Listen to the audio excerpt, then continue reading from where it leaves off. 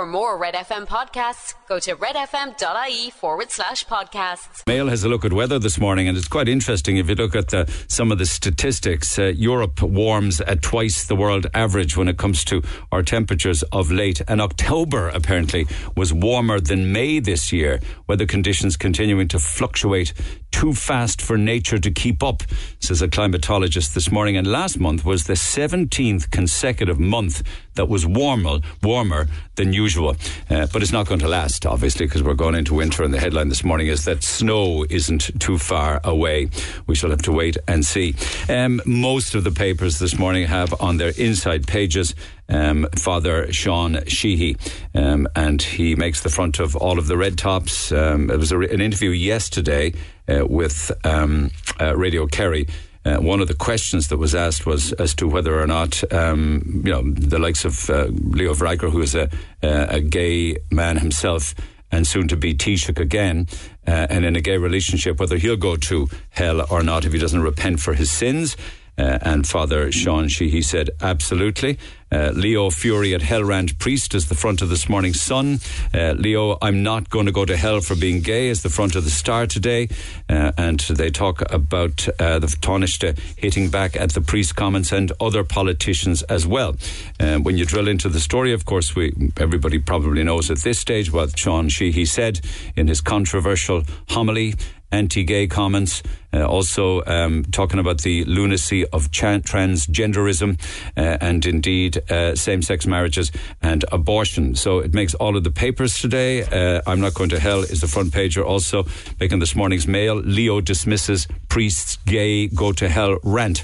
And the issues will obviously not go away anytime soon. I hope to talk with Father Sheehy after 10 o'clock this morning. The Association of Catholic Priests in Ireland is now urging the Bishop of Kerry to sanction Seán Sheehy by banning him from celebrating Mass and other sacraments because of his controversial comments. And the County Cork parish priest, Father Tim Hazelwood, who I've spoken to in the past, says that the majority of priests are absolutely appalled by what Father Sheehy said in his homily. And Tim says he puts himself in the position of God to make judgments, said Tim Hazelwood. And he lamented that the 80-year-old priest has a lack of contrition for the hurt that he has caused. So many column inches on that this morning. And also in the inside pages of the broadsheets, the good old-fashioned letters to the editor. Not everybody writing, particularly, say, for instance, to the Irish Times this morning, disagrees. Not everybody disagrees with Father Sheehy. So that's in the inside pages. Very, very sad news. The death of a wonderful 42-year-old Cork man from Youghal. And that news was breaking when I was coming off air yesterday morning. Jonathan Tobin of Youghal passed away. And I know that when I was away recently, Mick Mulcahy and the lads here were talking to the family of Jonathan Tobin on the air. We were part of trying to put together, actually successfully helping to put together a GoFundMe to get Jonathan home from Greece. He had an accident back in Greece, and apparently the family got that awful phone call to say that he had been found floating face down in the water. And his mum was saying that he seemingly had been there for like 12 minutes and they eventually got him out of the water, gave him CPR on the beach.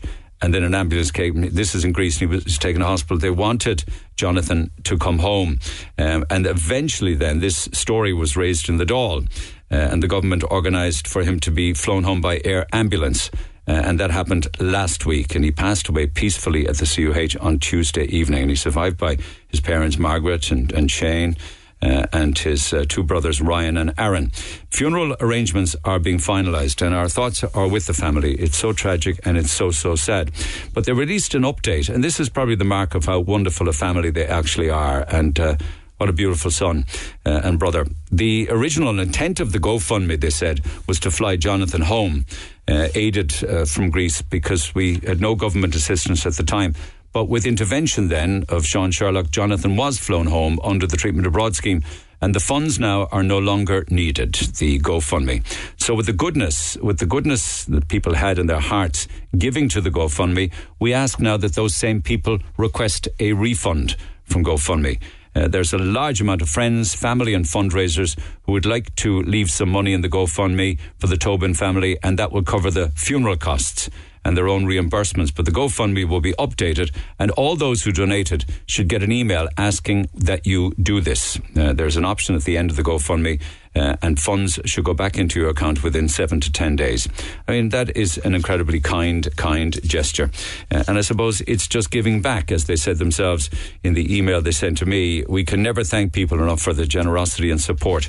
People are really amazing. Such a sad story.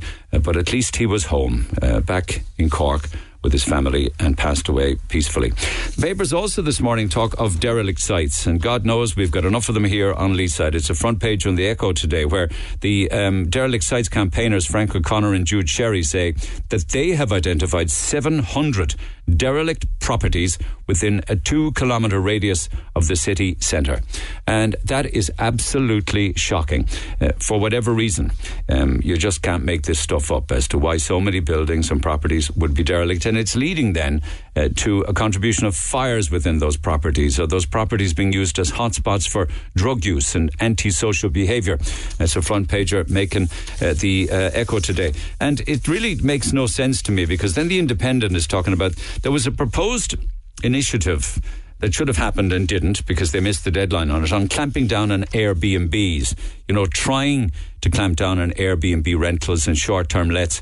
These were part of the wide-ranging key housing targets the government missed, but they miss most targets, don't they? A new register was supposed to have been set up for Airbnbs, and you had to register and you'd be in trouble if you didn't. None of that happened. It's a bit like the programme to compulsorily purchase vacant properties. That didn't happen either. So all sorts of delays there, and you've got to ask the question yet again, why are the most important things delayed constantly, the things that really, really matter? There's a lot of talk about turkeys and Christmas in the papers today. Bird flu threat to our turkeys is a story in this morning's Star. In fact, all of the red tops today talk about that they could well be a shortage of turkeys this Christmas time, because the avian population is facing a devastating winter. According to the red tops, hundreds of millions of birds worldwide are dying from the latest strain of flu, avian flu. And of course, I was telling you earlier in the week about the dead swan in Cavan that had bird flu. And the problem with that, of course, is that it got into many other different species of birds, and amongst them the turkeys. But the Mail this morning says that the butchers and farmers are now saying that they'll have absolutely no choice but to raise the cost of, say, for instance, turkeys and hams by anything between 20 and 40% this Christmas. And a lot of it's to do with rising energy bills and also transportation costs, and maybe they'll even be dearer because there could well be a shortage. There are other money stories making the papers today. I don't know whether you're in the good books or the bad books, but apparently 110,000 taxpayers are going to get rebates from revenue, and letters will be going out. But at the other side of it then, there's 140,000 others, so 110,000 money coming back, and 140,000 who've underpaid, and the revenue will be calling looking for another few bob. And one of the reasons, of course, that we can't keep doctors or nurses or teachers or many people in different professions has to do with money. And there's a story in the Mail this morning saying that nurses are being driven away. 2,500 nurses certainly left the profession, and probably all left Ireland, 2,500 of them in 2021. And you've seen the ads on the billboards and all of the newspapers and on this radio programme with Australia and New Zealand looking for nurses and midwives. So 2,500 left while 5,000 joined, which is only a net gain of 2,500. And we're relying more and more on more now for nurses and midwives from overseas to come in and to work here. And then something I'll be coming back to a little later on is kids playing sport. Some people are calling this snowflake gone mad or wokeness gone crazy. But in the UK now, parents are being banned from cheering their kids at youth soccer matches to shield the youngsters from abuse. How cheering your old child could be abusive, I have no idea. They don't want them to be silent on the touchline, but just polite clapping. Just polite clapping for everybody on the pitch, not just your son and daughter. They're saying that the opposite, of course, to cheering your kid is that somebody else, if your child makes a mistake, might roar and scream and shout and abuse them. I don't know. Are we skilling up our kids really for the world that lies ahead of them or not? I just don't know. And another one then, which is the biggest travesty they've seen in a long, long time. And that is that Celebration are taking the Bounty Suite out of the Celebration tub. Can you believe it? That's why we have a headline this morning. The Mail says, Mutiny on the Bounty. They're putting out trial boxes to see if they'll roll it out completely. So all hope is not just lost just yet, but it's not looking good for the Bounty in the Celebrations box, because apparently they say it's the one that's always left at the end of the box that nobody seems to want to eat. That makes no sense to me, because I've said it numerous times before.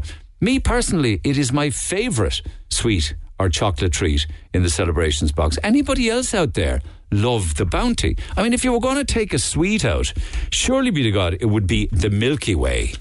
The most boring sweet or chocolate in the box, followed by maybe, I don't know, you wouldn't take the Snickers out. That's a winner.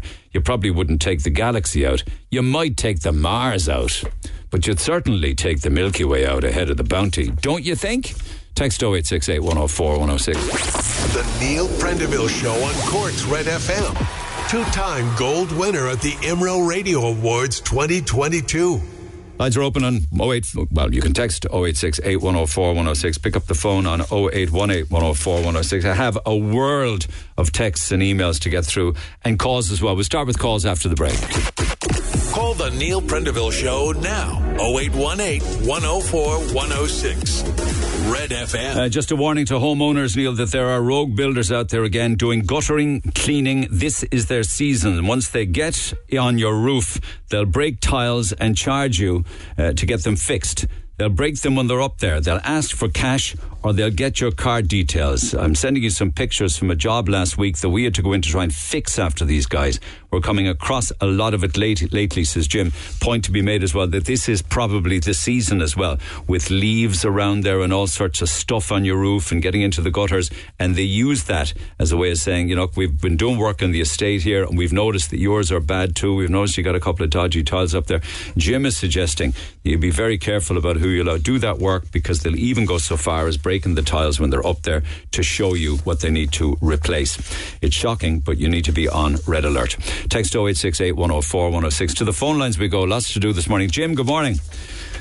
Morning, Neil. My apologies, pal. I got your email Monday and I didn't get to it on Tuesday, so apologies that it waited till Thursday. You want to see if people could just sit up and take notice, is it? Yeah, exactly. It's just an issue that I came across myself. You know, when this bonus scheme that the government has given out, the 200, yeah, people will start seeing it as a credit on their bill, yeah. Yeah, and it's just a whole scam, because they actually give it out in one hand and take the back in the other at the fuel pumps. Because the minute these bonuses were given out, the fuel rose immediately. When you say fuel now, what are you talking about? Home heating oil? Are you talking about diesel, petrol, electric? Everything, diesel and petrol at the pumps, with extortionate again. I mean, when you can physically feel the effect when you're putting fuel in your car, when you can actually physically feel the difference, how long it takes. Totally you can. Absolutely you can. More so. But, I mean, there was a time when it was an awful lot worse, when it was 210, 215, 220, 225, remember? I do, but when diesel came down there to 180, a few weeks ago, it went back up to over €2 again, so the bonus was paid out. Yeah. And you think you think that we're gullible and it's intentional? Oh, absolutely. But there's nothing that we can actually do about it if the government doesn't intervene or cap it or do something. But it's not the government that needs to intervene at all. It's the government is doing it. In what way? The tax returns on it. They're not actually giving you any money. They're getting it back again. Of course, they're getting it on excess on excess and fuel excess. Yeah. You know, and people are just roped into it, and they're gullible, as you say. And like before this fuel rise now again, I could have put in, say, €20, right? Yeah. And you get 160 kilometres, 150 to 160 kilometres on €20. On 20 euro. Okay. Now, I did this now intentionally since this fuel thing, and I'm down to about 110, 115 kilometres. Say from 160 to 115. Yeah. On the same 20 euro that you put the But why is there such a disparity? I often wonder about it, because it was up in Galway and Mayo and places like that at the weekend, where I'm only talking about unleaded now because I keep an eye on unleaded myself. You could pay 180, 182, 184, but yet down on the Link Road, you get unleaded for 175, 176, 177. I don't know why that is, Neil, but you see... But you don't even have to go to different counties. Petrol stations all over Cork have different prices. I don't know why that is, but I think the reason why the fuel pumps are hit with the rise is that because there's so much income on excess duty. Yeah, and we're been taken by gullible mugs then by the government, because they actually like high prices because of the excise that they charge on it. Exactly, that's the whole idea of it. Yeah. You know? The same could be said as well, I suppose, for the different bonuses that are being paid. It's all very well to say you're getting double children's allowance. That's fine, but it isn't really when everything's got much, much dearer. Yeah, but you see, they give this little lump sum, and then they'll say the people are happy, and they're getting a few quid at the end of the week, and at the end of the day, they're not. All right, my man, appreciate that. Text 0868 104 106. I'm emailing my absolute disgust at the bonuses being given out to social welfare recipients this week. Not that I feel they shouldn't get it. They should, 100%. My frustration comes from what other people should or shouldn't get. I'm on a wage of €330 a week. My daughter, who gave up a job last year to go back to college, works 4 days a month and is entitled to no welfare. Between us, we have less than 2 dole payments in a household. We're not entitled to any allowance for fuel or any payment because we have a name for working in our household. My ESB and gas are on top-up cards. The country's a joke. Well, it is if you're Irish. My daughter's in her late 20s and worked for years, paying big taxes, but still is entitled to nothing. The country is making us racist to foreigners who seem to get everything that our own can't get. Love the show. And one final one then on that. I'm hoping you can read this out. I'm on a social welfare payment, social welfare since April. I was getting the basic rate of 208 2 weeks ago. I found out that my claim was being stopped and was given no reason. A month previous, I had sent in the means test form and I was told it was going to be looked at straight away. They just stopped the payment. But the means test form wasn't looked at. I rang last Monday and just as I thought would happen, I didn't have any money in my account this week. I'm now trying to run a house. And trying to run a house on €208 isn't fun, believe me, but I made it work the best I could. Between rising fuel costs and the cost of food shopping, there hasn't been one single nice thing in the house since I had to go on social welfare. I'm lucky to afford €25 a week on diesel from my car to see family. Before I get asked why I don't look for work, I have. I've tried for months, and all the employers don't even have the decency to reply. What I find an absolute disgrace is the fact that I'm getting less than €118 a week now because I don't qualify for anything, including HAP. But you hear of refugees getting free accommodation and food. I honestly think we as Irish people deserve an awful lot better. We wouldn't get this treatment if we had a war and had to go overseas ourselves. But yet at home, it's different. I struggle along with many other people in this country, and for refugees to get everything handed to them on a plate is disgusting when I have to live on little means. They get more than most people on social welfare and they want to pick and choose what they want. But we, as a nation, if we did this, we'd be told no straight away. Don't know how you're going to cope if that doesn't get reversed and things get sorted this side of Christmas, because it can be a very expensive time, particularly with fuel costs and fuel bills going up as well. Meanwhile, something that I had wanted to do earlier but just didn't get a chance was to catch up for a chat with Seán Wren, who of course is overseas and lives in warmer climates than the rest of us, and is suggesting that it makes an awful lot more sense for people, particularly the elderly, to go abroad at winter time. Seán, good morning. Good morning, Neil. And my apologies for not getting to you last time. I just didn't find the time on the day in question, but nice to catch up all the same. No, don't worry. I've got nothing else to do, only sit in the sun all day and speak to people like you. Now, Neil... The sun shines all the time in Tenerife, I guess. It's eternal spring. The climate in Tenerife is called eternal spring. And do people go there in the winter time, do you think? Yes, oh yes, definitely.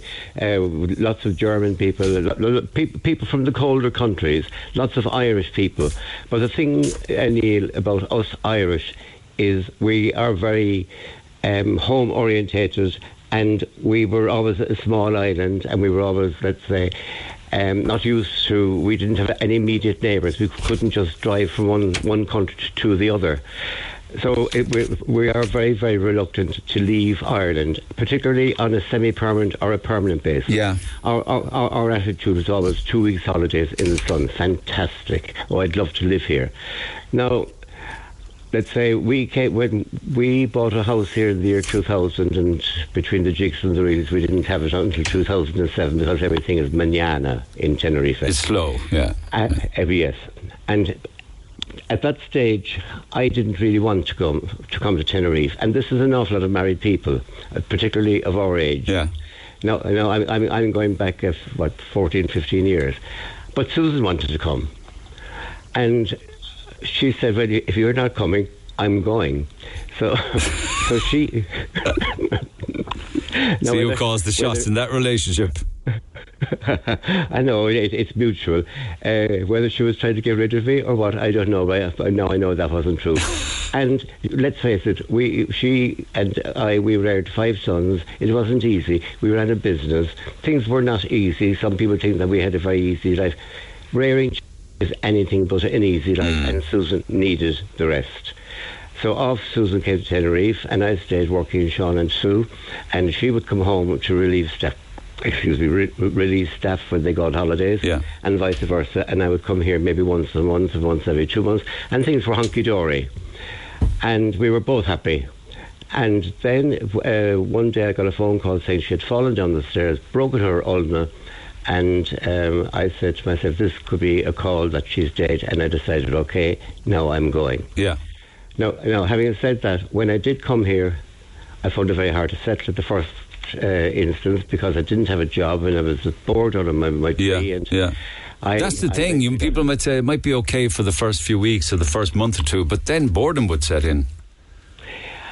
Yes, it depends on the type of person that you are. But then, having said that, for people, let's say I'm going back, I was 11 years younger.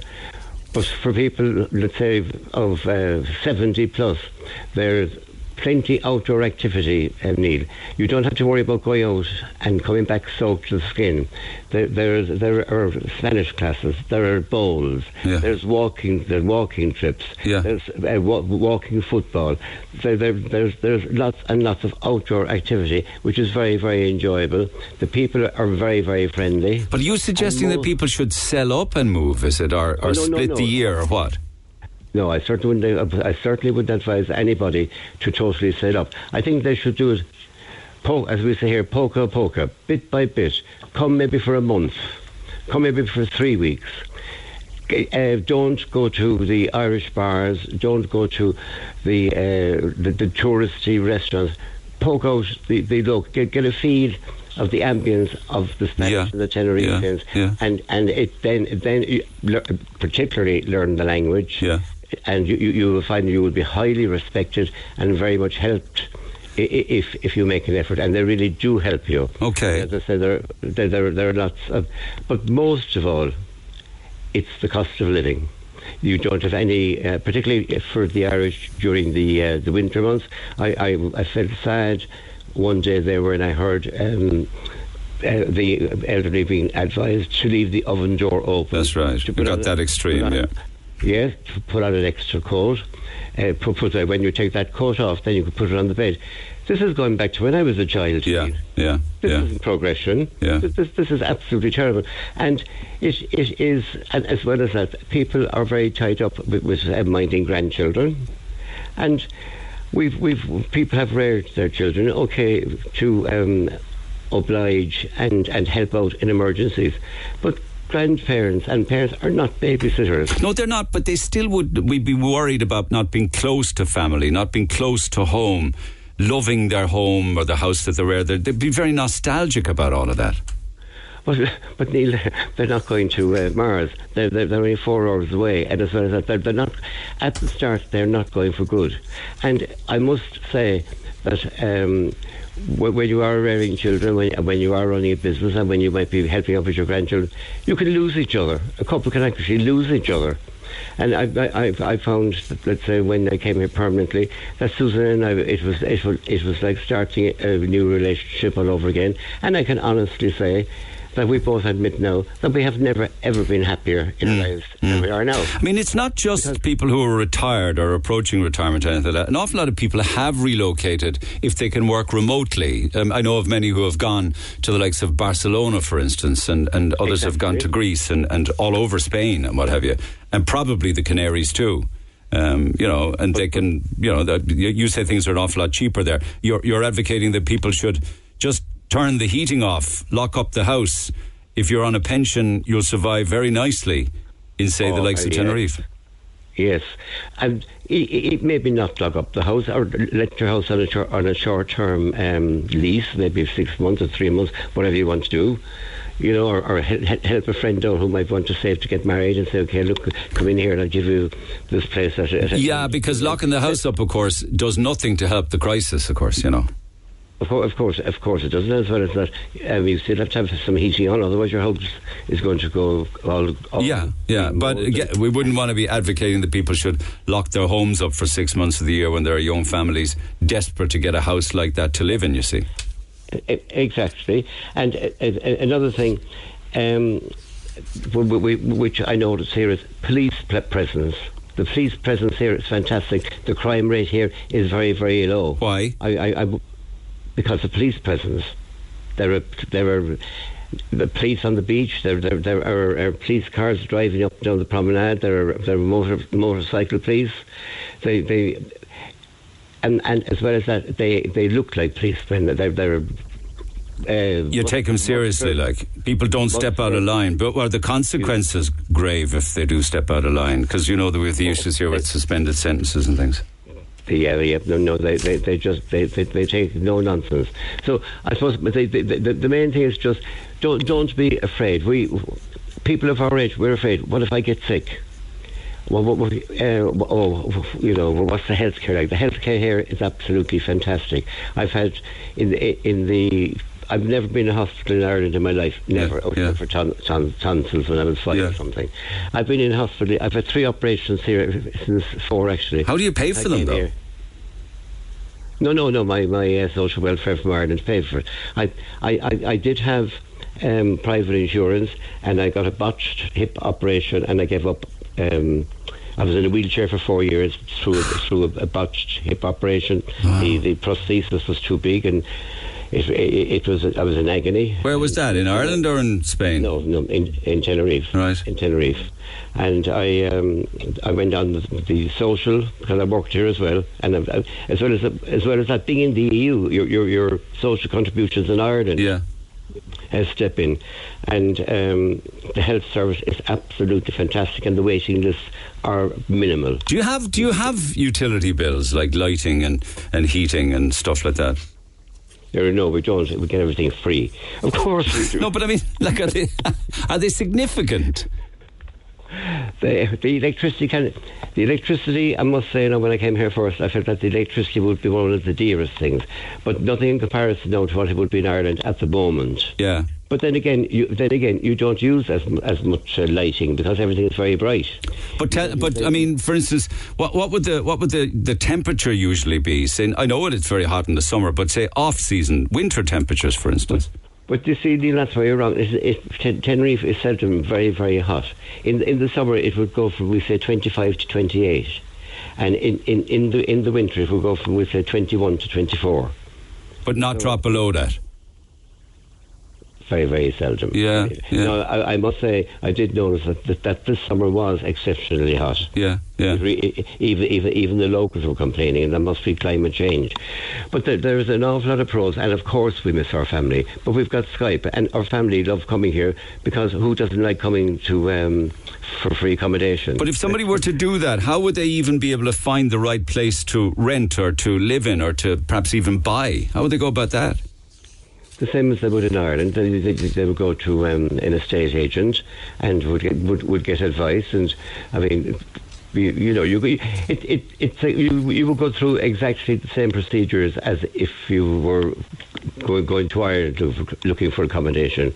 But you certainly wouldn't end up in a tent, because there are, since Brexit, there are an awful lot of British people left and are letting their premises. They've had to go back, because they have this rule that they have to be out of the country. They can't be in Spain for longer than, 6 months or something, is it? 108, yes, 180 days. Yeah. And is rental expensive? I'm sorry, 90 days. 90, 90 3 months. They have to go out and come back again and out. And some people have said it's not worth the hassle for people from the UK. But are rentals expensive? You would definitely get a one-bedroom apartment from we'll say 500 upwards, and then they go up from there, depending also on the area. If you want a beachfront. But no, for 500, 600, 700, you would do fine. Bloody hell, that's cheap. And lots of those are bills included. So that's very good. You can go. We had friends. We met Cork friends for a coffee the other day, and we had 4 large coffees. We had 4 triangles of apple tarts, open. Yeah. Fine big triangles, and 2 croissants and another big triangle of chocolate cake, and the bill was $17.50. For how many of you? 4 of us. Get me on the plane. I'm gone. There must be a downside to it. You are trapped on a relatively small island, though, that you can't get off. Hang on. Yeah, get a bit of cabin fever going on, maybe. Well, of course. And I'll tell you now, the advantage of this is, this is for residents only, including ourselves. We actually get 75% discount to travel to any part of Spain, any of the Spanish islands. So for on what, a canoe or what? On a plane, on a train, on a trains, boats and planes. Are you going to get a train from Tenerife? But that was, well, okay, you can get a plane from Tenerife. We can travel from here to Fuerteventura, Lanzarote, La Gomera, Gran Canaria, and it would be, we'll say, for the two of us, €80 return. There's got to be some downside somewhere, though, Sean. There has to be. There has to be. Let's put it this way. You carry your emotions with you. Of course there are down days. Of course I feel sad. Of course Susan feels sad at times. But it's far better to be sad and look out at sunshine than to be sad and looking out at the lashing rain and the grey skies and everybody going around with doom and gloom and dark clothing. But Christmas time won't be the same, though, in all that heat. Well, listen to me. Are you jealous? Would you ever stop... I'm jealous, yeah. I'm wondering, could I broadcast a radio programme from Tenerife? would you ever stop trying to put me off and pin pick all the bad things? We and you know the one thing, okay, the one downside and the one thing that I do worry about is when one of us is going to die. How the other is going to react, when one would want to go home, or whether one. Have you talked about that? We haven't. Susan says that she will not go home, and I worry about that. I worry about that a lot. Yeah. Because Susan, okay, she understands the language, but she doesn't speak the language. Whereas I speak the language, and that's a great advantage. Yeah. Don't be dwelling on that too much, though. I will. Come on, Neil. It's human. It's human to think about things like that. Oh, I know. I suppose so. Yeah. I'm. What am I? 75. Yeah, I'm 75 actually on the 6th of January. Yeah. There's no reason that you don't live to 95 or 100. I don't care as long as I can get out. Get healthy food and lots of vitamin D. And you know something, if you have a dog, and people are very, very friendly, and people are very, very helpful here, and people are very, very... It reminds me of Ireland long ago. Everyone says hello. If you're in doctor's surgery, as soon as the door will open and somebody comes in, they'll say buenos dias, buenas tardes. They'll say, when they're leaving, they'll say goodbye. When we were in Barcelona recently, and the train was absolutely jam-packed, and there was a young man, two young men actually, got up and let us sit down. Now I wonder how long would you be standing in Ireland before a youngster... I can tell you one thing, it didn't happen on the Mallow to Killarney train last Friday with me. It was absolute mayhem. Far from it. A totally different scenario. It reminds me of Ireland on Go. These are the things, Neil, that I like about it. And we both are very, very happy here. And I would encourage anybody to give it a go. Okay. And don't be using your life and building your life around rearing your grandchildren, or building your life around worrying about what's going to happen if this, what's going to happen with that. Okay, I mentioned one thing that I do worry about, but that is because we're two in a strange country. So I would highly recommend it. Now, Neil, before I go, can I just say one more thing? Yeah. Off topic, but on topic, regarding the priest down in Kerry. Yes. Yeah. This told. No, Father Sheehy. Exactly. Now, years ago, we lived in not far from where you are, out the country, in a place called Ballinora. Yeah. And obviously we used to go to Mass every Sunday.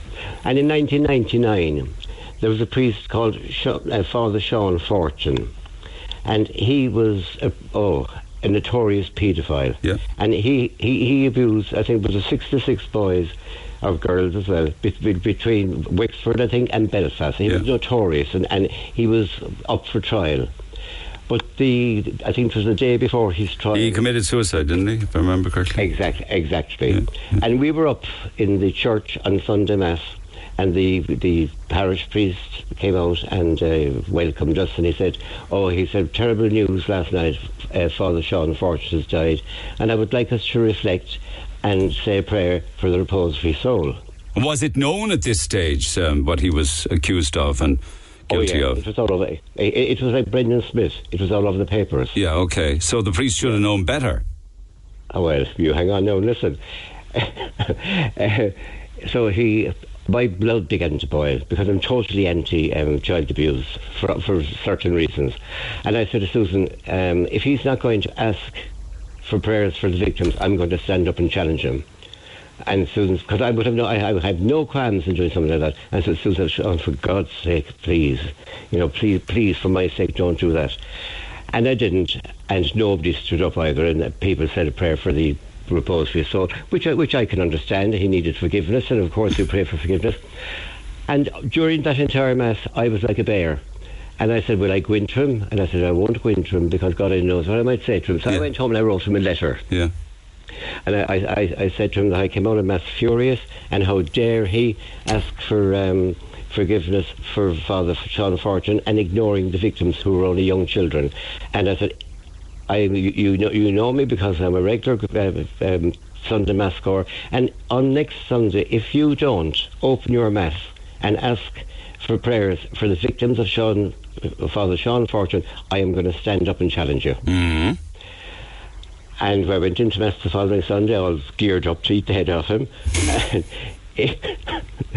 He opened the Mass and he said, I would like to say, it was a hindsight last week, and I would like to ask you for prayers for the victims of our priest, Father Seán Wren. Yeah. And that was all right. Yeah. And he did it, and I was delighted he did it. Yeah. We'll fast forward now 20 years. Now, I continued going there. We see each other. He was a very nice priest. He used to come to our house to do the stations. Yeah. Because in the country, you do the stations. And about 3 years ago, we were with friends who were also parishioners out in, Tennis Village? McCarthy's, is it? McCarthy's? Yeah, that's it. Yeah, having lunch. And who came in? Only this priest. No, I hadn't seen him for a long time. I said I was living in Tenerife. So he sat at his own table, and as he was leaving, he approached our table. So he said, how Sean, how Susan, how... Yes. John. It's nice to see old parishioners and new parishioners congregating, and having a chat. So he said, something? He said, a long, long time ago, a parishioner sent me a letter. And he said, it was a letter reprimanding me. And he said, Sean, he said, that was you. He said, regarding Father Seán Wren. Yeah. And he said, when I got that letter, he said, I didn't know how to handle that. And he said, I said, will I approach him? What will I do? And he said, I telling you, he said, I didn't know what to do. I did not know how to handle it. He said, because nobody ever, he said, I can't say now correctly, pointed things like that out to me. Yeah, he should have known better, but he admitted that you got it wrong.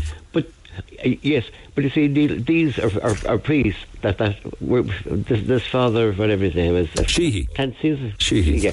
He's 8 years of age. He was indoctrinated. You talk about being brainwashed. He is going by the old things. He has moved on. This priest that I'm talking about, he at least had the guts to realise, my God, I've done something wrong. But he didn't have the guts to come and he just didn't know how to handle it. And he said, I'm coming here now, he said, just to thank you. Better late than never though, Sean. Oh, you know something? He said to me, he brought tears to my eyes. He said, I'm coming here to thank you, he said, Sean. He said, that was one of the most eye-opening letters that I have ever got. Yeah. And I really do appreciate it. Do you think that Father Sheehy should apologise for his narrative and the things he said? Well, I think that he should just shut up. Yeah. Let's say it's gone too far. It's his attitude. He shouts, he roars. Maybe where he came from, South Africa or South America, wherever. Baton Rouge, America. Yeah. So he's Irish though, but I mean, he was a parish priest in America for a long time. Yes, and if you remember, well, we were probably too young, but long ago the priest used to shout and roar and bang the pulpit and put the fear of God into us until we're all damned. And I think one thing which I do think is he could have spoken about sin. He could have spoken about hell and all these things. But I think that he had some damn cheek to itemise people and bring out sections of society. He could have generalised. Okay.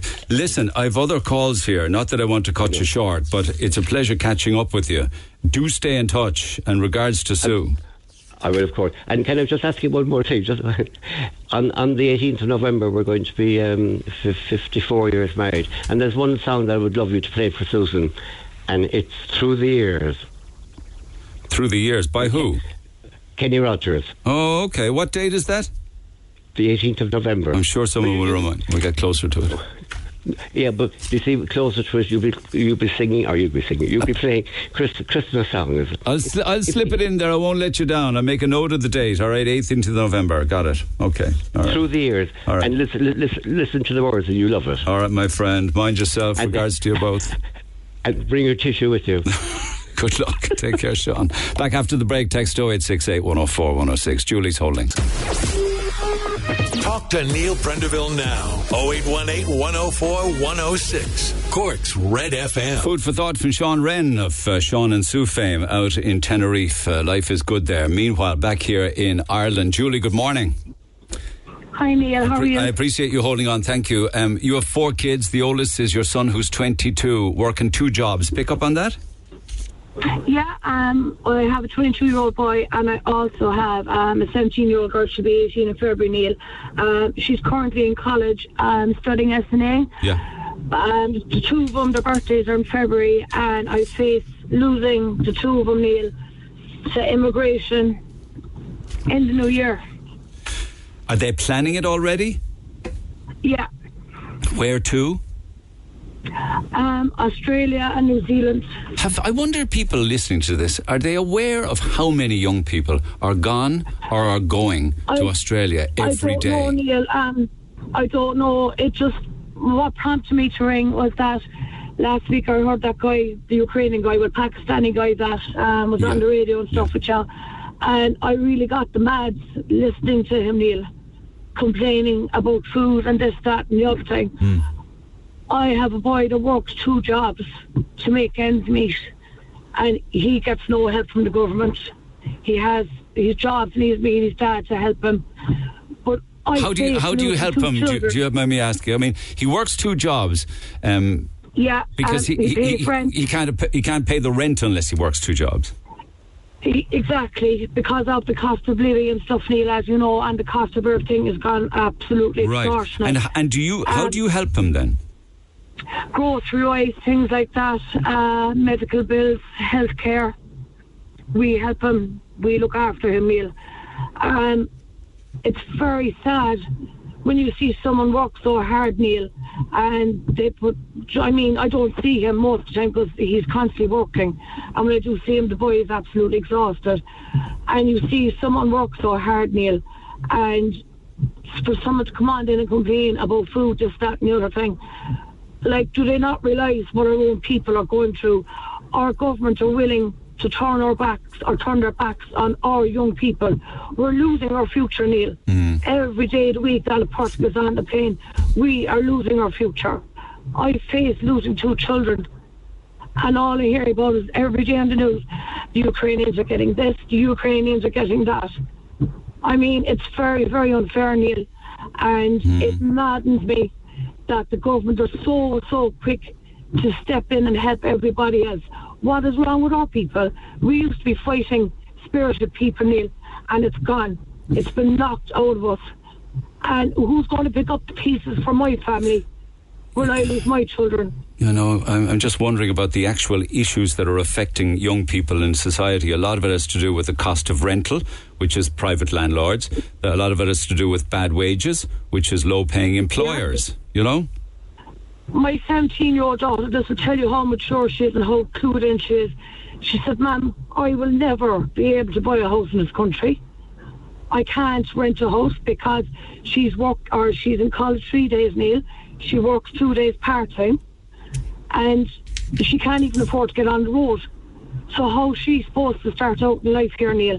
Like, I hate to sound cruel. I hate to sound cruel about this, but it probably is the right thing for them to go overseas and to go with your blessing, even for a period of time.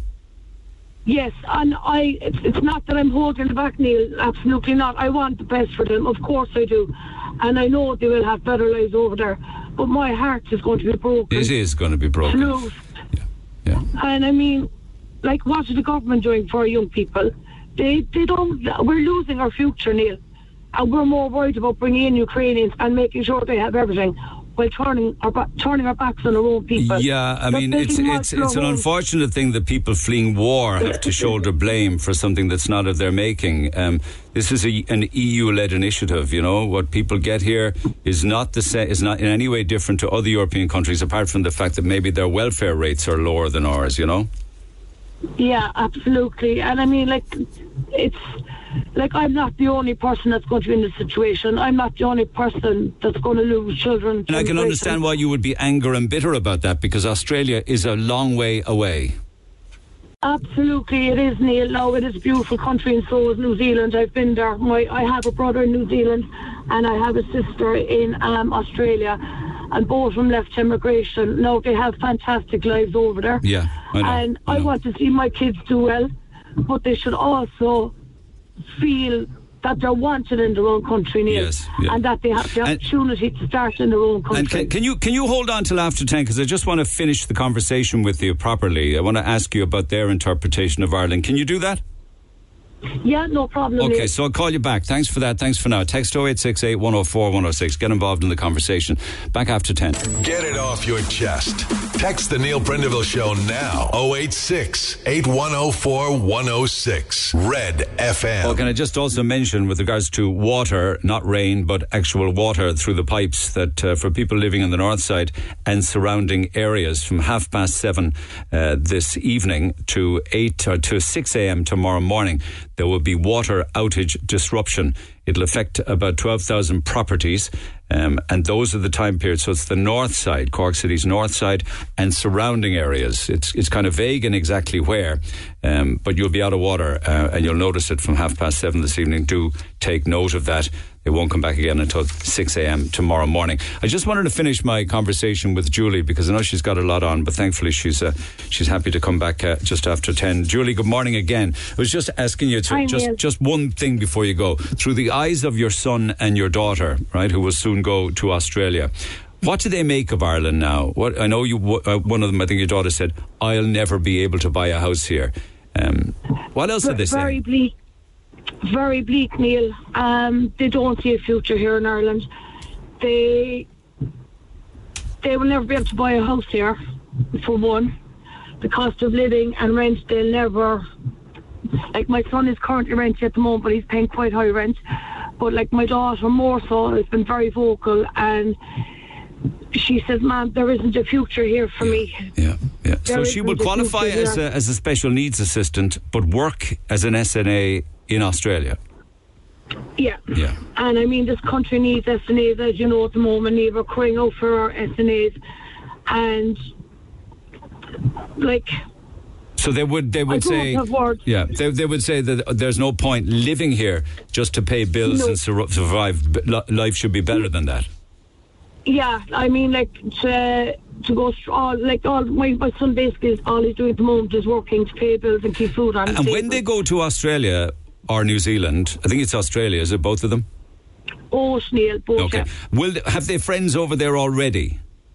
I have siblings. I have a sister in Australia and I have a brother in New Zealand.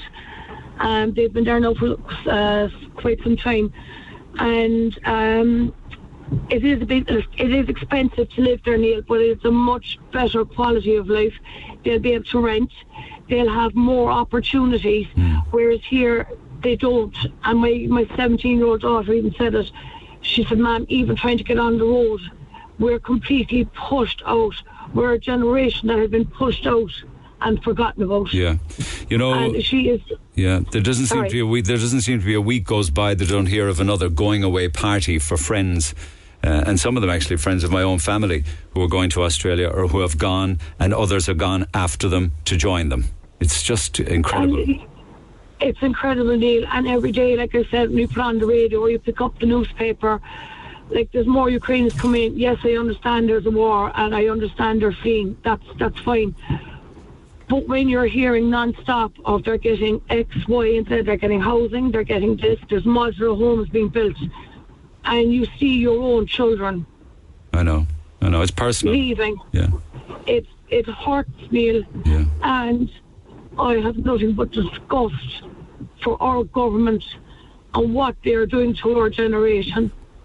They're so quick to put their hands in their pockets. They're pulling money out of their backsides for the Ukrainians, and they don't give two hoots about our own people. Yeah, and they don't, Neil. I mean, they're so quick to build modular homes and stuff and build this and get that and get this. Where is it for our Irish people? Yeah. Why didn't they do this for our Irish people? I mean, to the government not realise that I'm not the only person that's going to lose children. I think you're talking on behalf of an awful lot of parents. You're talking on behalf of an awful lot of mothers who have gone through what you're going through or will be going through it. Because Australia, you'd always think with Australia that they'll never come back. It's so far away. Absolutely. You know, you wouldn't say it as much about New York or Canada or the UK or Europe, but Australia is just the other side of the world. It is, Neil, and it's expensive to travel and stuff, as you know, and like that. We have two younger children as well.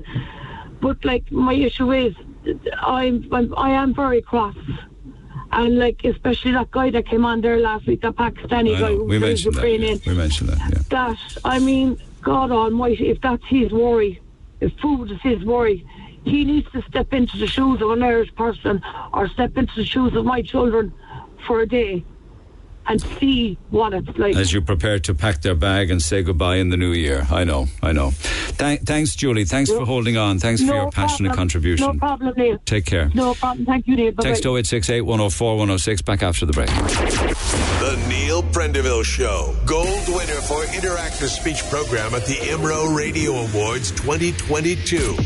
Cork's Red FM. Just a fast one I just see come in by text there. Just very quickly, we're talking about saying goodbye to sons and daughters as they head off to Australia for a better life, that there's nothing here for them. This is interesting because it's going to be that time of the year, if it's not already arrived, where people are sending Christmas cards or indeed birthday cards to the four corners of the world. I don't know if anyone sent cards overseas and never got them. I sent a birthday card to my son in New Zealand. He'll be 50 tomorrow. I sent it in September and he still hasn't got it. And I hate having to say this, but there's a very good chance that he never will get it, because there's an ever-increasing problem with post around the world now. And I'm not pointing the finger at any particular postal service because I don't know, but there's an ever-increasing problem with anything that looks like a birthday card or anything that looks like a Christmas card being posted that won't arrive. Why? because the chances are there's money in it and they get robbed and the money gets taken, and the card, it could be a birthday card, it could be a Christmas card, it could be a gift for confirmation or communion or anything like that, 21st birthday card, things like that. There's a chance that they won't get through because there's money in them and the money gets robbed. With regards to Father Seán Sheehy, why are you having this priest on? You'll only be giving him airtime. We've heard it all already. He should be excommunicated. It's dreadful. Now, there is a chance that he may not come on because he's not answering his phone, either phones, nor is he responding to texts. I don't know. Maybe it will happen between now and midday. Maybe he's just had enough of media. I don't know. Maybe he said all he's got to say and doesn't want to say any more, but he's due on air, but isn't coming back to me. When you speak to him, if you do speak to him, will you ask him if he will repent for the hurt that he has caused to families all over the country with his disgusting comments on the altar and later through media? All I can say is may God forgive him. That priest in Kerry is, that was from Kay. Anne says, the priest in Kerry is a disgrace. I have a son who is gay, and I know a lot of people who are gay. They are the kindest people you can meet. They help you in every way. It's not their choice to be gay. They were born that way. Please be nice to all. It's a tough life for them at work or at play, says Anne. Did he ever think, as in Father Sheehy, about the effects his homily would have on the parish of Listowel? As a visiting priest, I feel like it's so disrespectful to the parish and the parish priest. Surely he knew that his words would be controversial and have this aftermath on the parish itself. And there's lots more like that. Disturbing to listen to some of your calls yesterday, particularly the one dogmatic lady. And this is 2022. She, in her belief of the Bible and Christian thinking, is so removed from day-to-day life, from the beauty and diversity of humanity. The psychological damage caused by these narratives knows no bounds. I feel physically sick listening to her. And that's a reference to Maureen, who agrees 100% with everything that Father Seán Sheehy had to say. Too upset to come on, but Maureen has affected me so badly. When I was pregnant, my baby was sick, and when he arrived into this world, he was asleep. I will never believe that he went to limbo or purgatory. I fully believe that my little boy is in heaven. Maureen should be ashamed of herself. Your caller, Leona, is so right. Who gives anyone the right to tell others how to live and what they should believe? I think religion is the root of all evil. Everyone decides which religion is right for them. If there is one God, why are there so many religions? And just one or two more. Maybe that man was heavy-handed in some of what he said. However, people are only looking for an opportunity to bash Christianity. This country has been ruined by two other religions. One is money and the other is other religions that have come in here. Another texter says, I agree with Maureen on air. My local priests are afraid to speak up as they're afraid of the backlash. And I feel we are being made to accept issues like transgenderism. I've no issue with gay people. I've some amazing friends and family, but we need to stop pushing transgenderism. As a Christian, it's a man and woman, not they or them. Can't come on air, but I feel for the priests, as there are some caring, kind priests. In the Bible, it states it's man and woman and nothing else. Listening to your programme yesterday, to the ladies ranting about the Catholic Church, they are condemning the nuns and priests about cruelty in their schools. Well, I attended primary and secondary school, taught by lay people. I got slapped when I did wrong. Now, in secondary school, I got belted with a leather strap and a pole that was being used for rolling up the map of the world. I have bad memories of those days, but I wouldn't condemn teachers today. I think it made a man of me, and I have respect today. A sorry day the slap was done away with, says a West Cork texter. I just come out of Mass. Today is a day to pray for and remember our dead, not the negative comments about our clergy on your programme. People do not realise the hours our priests spend on the roadside with dying victims of a road crash. Read the article in the papers during the week of Father Francis Nolan in Kerry, who spent the evening on the roadside with a 17-year-old girl while she died, with him praying by her side. It was the worst he had ever experienced. Think of the priest that is to spend the night alone doing that. We need priests to bury us. So give them slack and help them because we need them. Listening to enough of this rubbish you're on about this morning, if the world was meant to be gay, we would have Adam and Steve, not Adam and Eve. For God's sake, and as much as I dislike Putin, his regime is the way it's supposed to be. No gay, no trans, no nothing. It's all wrong on so many levels. I mean, that is pretty nasty, isn't it? It really and truly is. Imagine that, having that kind of a mindset. And there's many more like that, which I'll jump in and out of. Text 0868 104 106. But can I just get to another call, if you don't mind? Michelle. Hi, Neil. How are you? Thanks for holding. I was just curious about your story, because you got a courtesy car, because work was being done on your own car, is it? So, yes, yesterday I was dropping my car into Blackwater Motors because there's a job, a warranty job to be done in it. And it was going to be in for a few days, so they were giving me a courtesy car. Yeah. And so I rang, they gave me the details of the car, and I rang my insurance company. You rang AXA, yeah. Just switch over, I'm with AA broker, and through AA, I'm with AXA. So I rang AA, and I gave the details of the car, and I told her that it would be transferred for maybe 3 or 4 days. I wasn't sure. So she put in the details. The car I was getting was a 221, and which is a little bit higher than my own.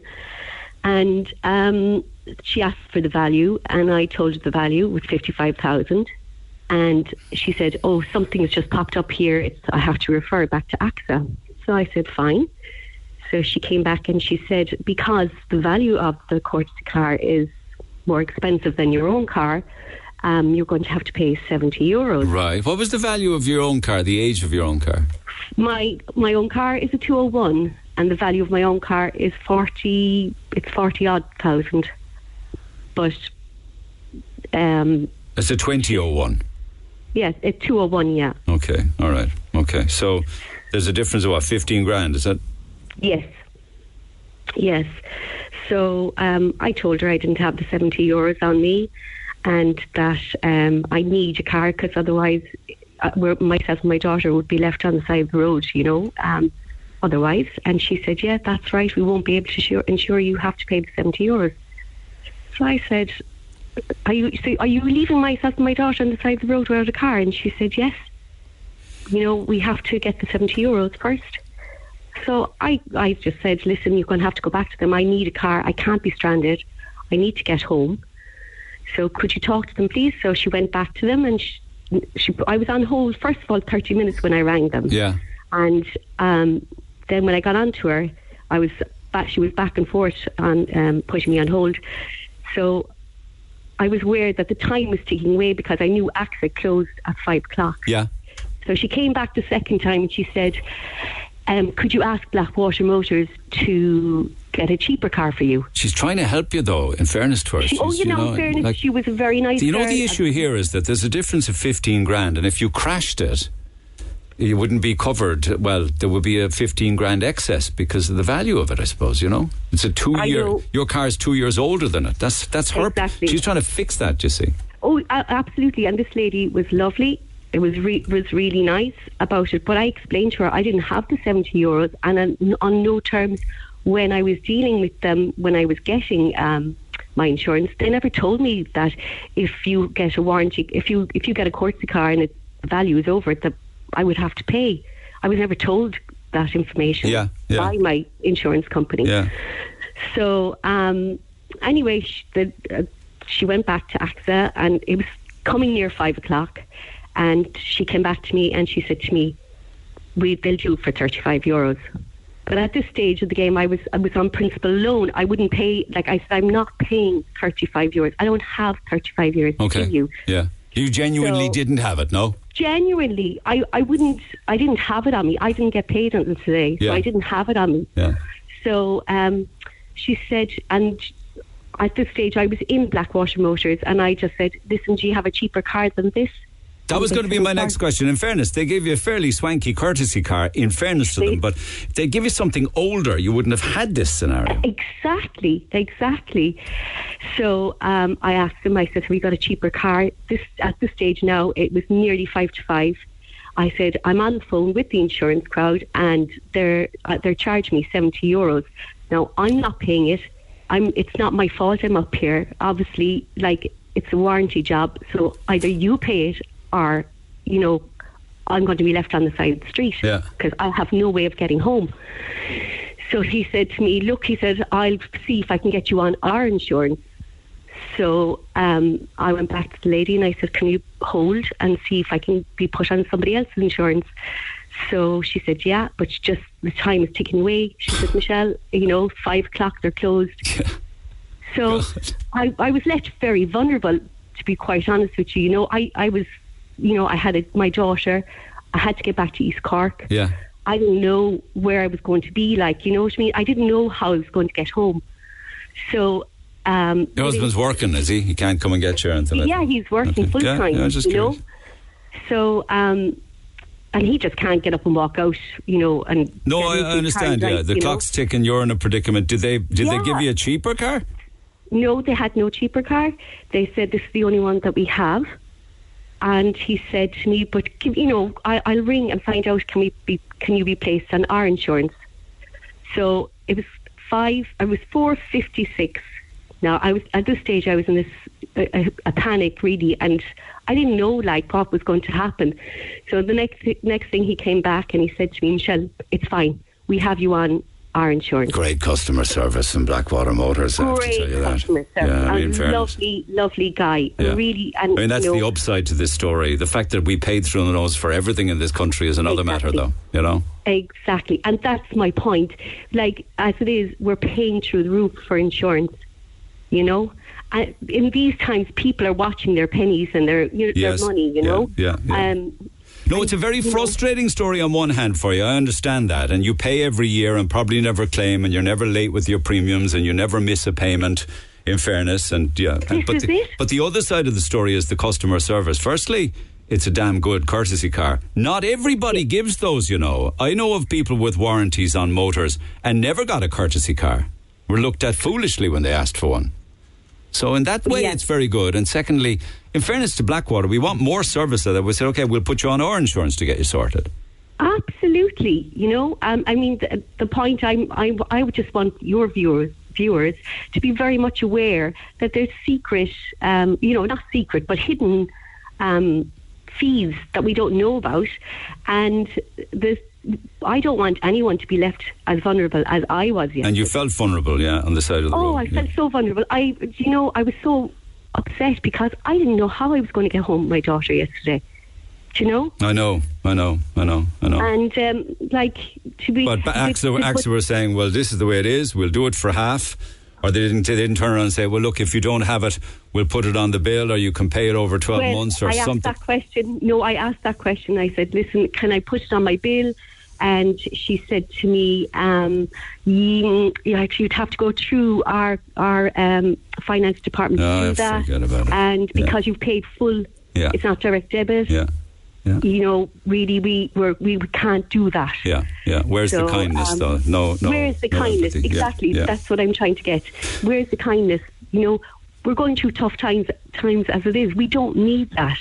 And the killing part about this whole story is they were charging me €70 1 minute, and the next minute they had reduced it to €35, like wheeling and dealing. The whole thing was a disaster. Penny pinching, yeah. And unfortunately, you probably will look around for another insurance company when you renew, won't you? Oh, I told them, I said yesterday, when my insurance ends, I won't be coming back. You've lost a customer. You see, that's the thing they need to bear in mind. You've got to keep customers on side more than ever. Okay, let's see if other people have any experiences of that or other issues with it. And I think on one hand, you're lucky you did get a courtesy car, because again, as I say, I was talking to somebody recently who has a van under warranty, isn't it like a 5-year warranty or something, and never got a replacement. I know of somebody that had a taxi off the road for, God almighty, it was something like 7 or 8 weeks. And that was under warranty, and no courtesy car, nothing. Yeah, I mean, I'm very grateful to Blackwater Motors to give me the courtesy car, but I'm more grateful about this guy in Blackwater Motors. I mean, he was so nice. Fair play to him. Well, you'll be a customer for life then. You see, that's how it works. Well, absolutely. Yeah, good points. Well customer done. Service is very important.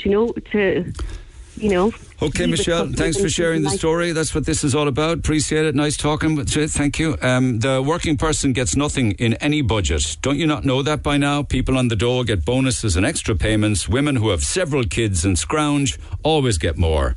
Why has Ireland donated over 300 million to overseas charities? Charities should start at home, and I, for one, can't wait for a general election. Well, are you naive enough to think that a general election will make any difference?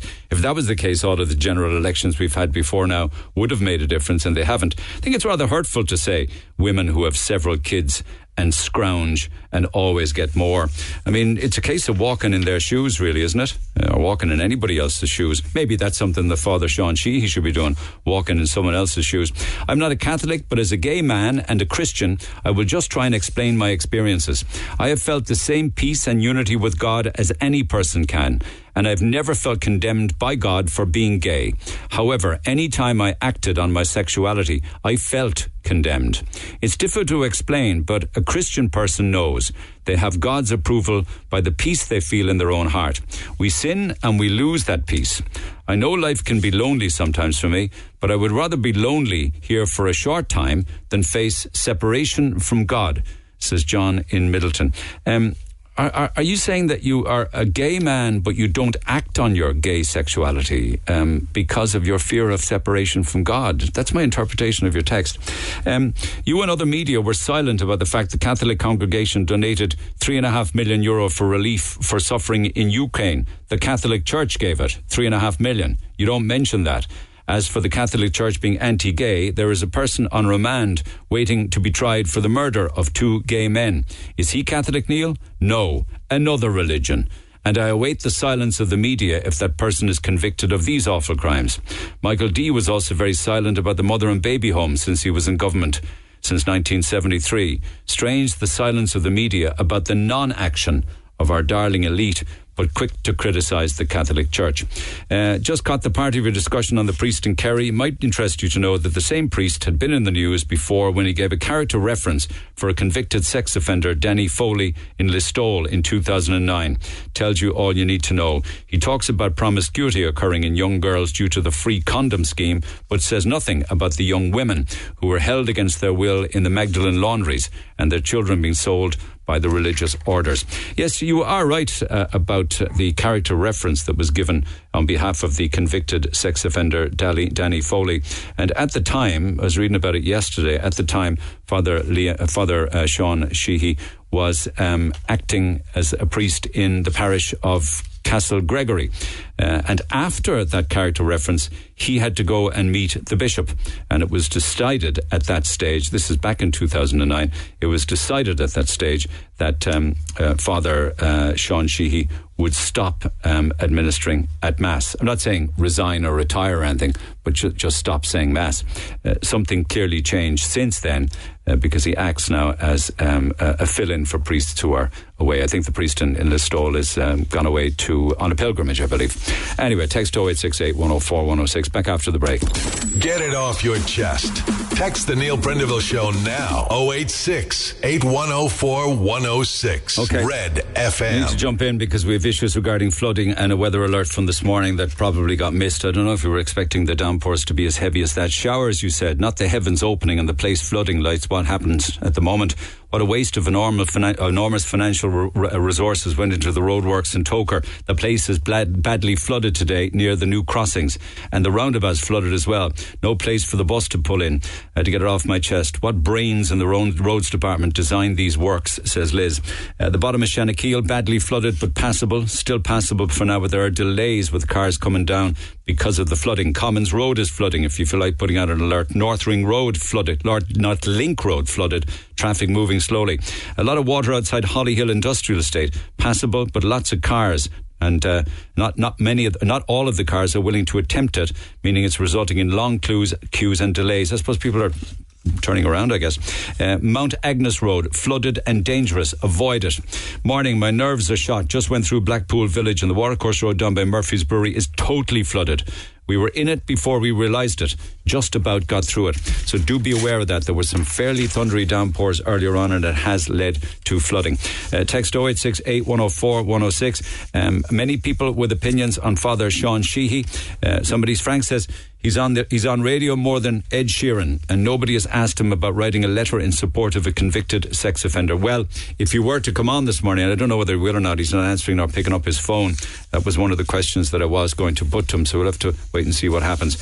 I'm hopeful that he will, but maybe he's just had enough of media coverage over the past 24, 48 hours. But there is a story in the Independent this morning. Independent, the Association of Catholic Priests in Ireland, has come out and said that the Bishop of Kerry should sanction Father Seán Sheehy by banning him from celebrating Mass and other sacraments.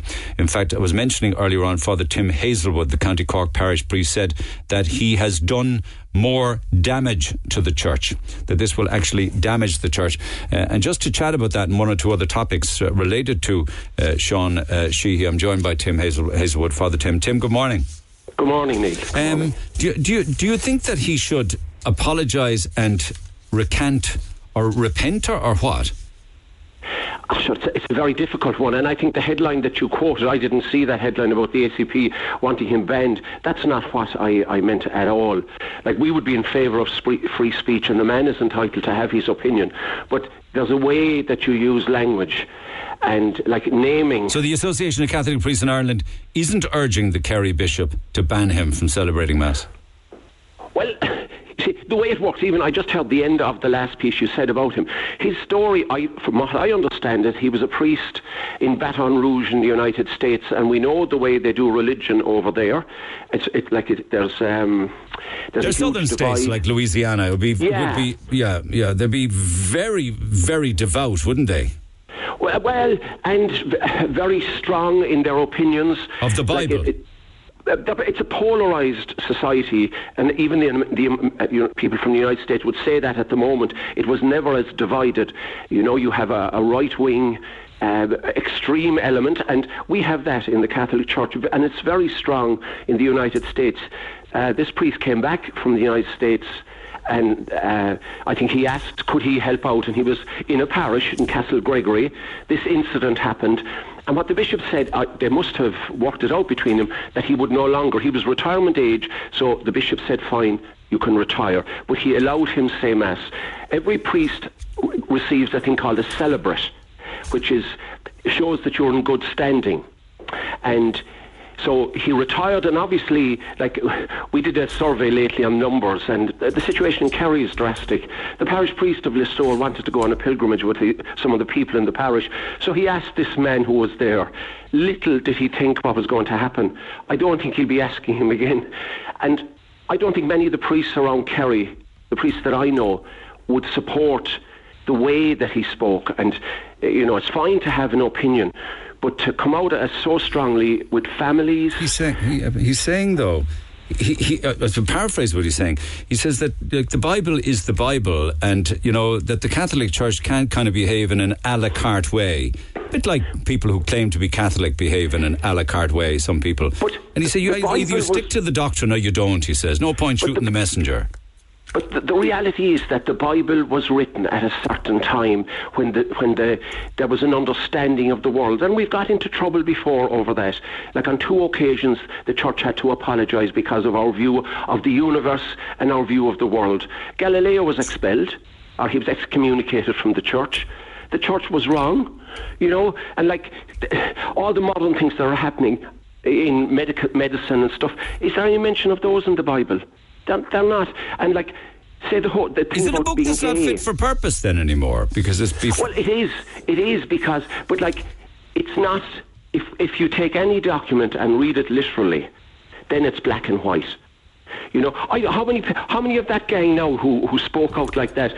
I don't see any of them hanging around with one hand cut off.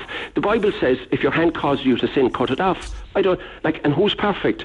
So we'd be there taking our eyes out. And, do you know, if you want to take it literally, when it suits you, you know.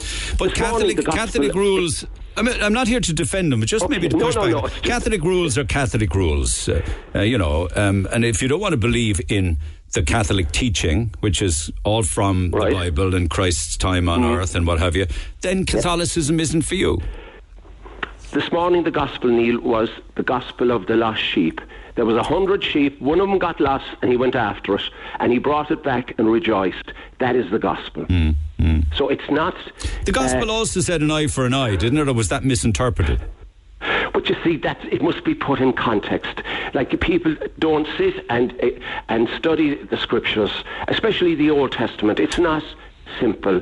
It was written hundreds of years ago, thousands of years ago.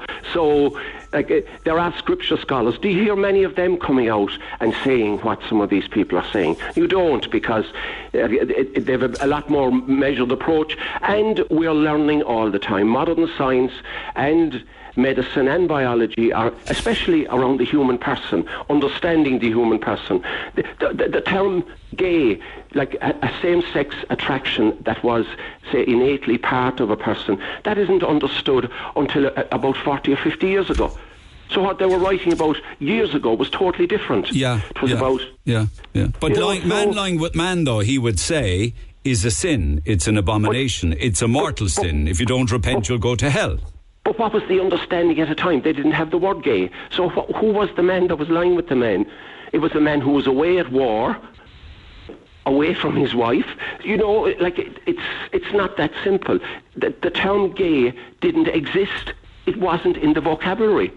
Even Pope Francis recently, I was reading an article last night from 2020, said homosexual people have a right to be in a family. He went so far as to say he thought that same-sex couples should be allowed to have civil unions. The Pope said they are children of God and have a right to a family. Nobody should be thrown out or made miserable over it. And that's a quote of the Pope. He also went on in a film documentary that was made of him, and he contributed to that. He said he would encourage 2 gay men, he said, to attend church with their 3 children. The Pope said all of this. Yeah. And how do you think those people feel after listening to that? Inclusive.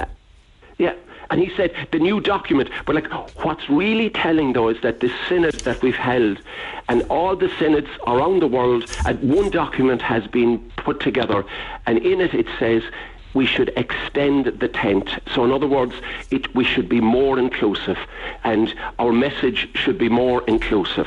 You know, that message last Sunday, and the gospel last Sunday was about Zacchaeus. Jesus sees a sinner and goes and has a meal in his house and welcomes him. But I know that, but some of the issues that he was critical of, sorry for cutting across you, they included things like the termination of pregnancy, abortion, if you like. The Catholic Church hasn't changed its mind on that. And he's just saying that the Catholic Church hasn't changed his mind on that. But and that's true. But he bucketed the whole lot in together. He got his opportunity and everything he wanted to get off his chest. I would be pro-life. And I pray for pro-life, and that's my outlook, would be pro-life in every situation you could.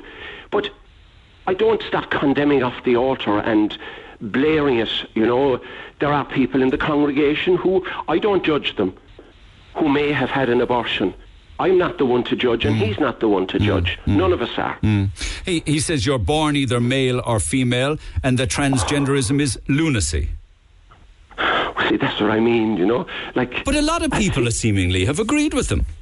And that's why we need discourse. That's why, the Synod, what Pope Francis is pushing is that we come together, we sit, we listen, we engage, and we discern the truth that is given to us from God.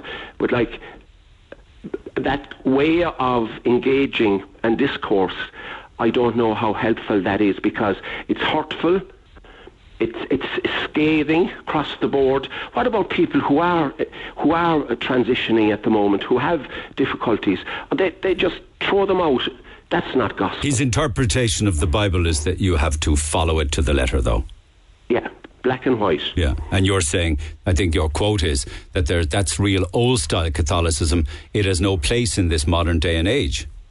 Well, I meet people every day whose life isn't, and their lives aren't straightforward.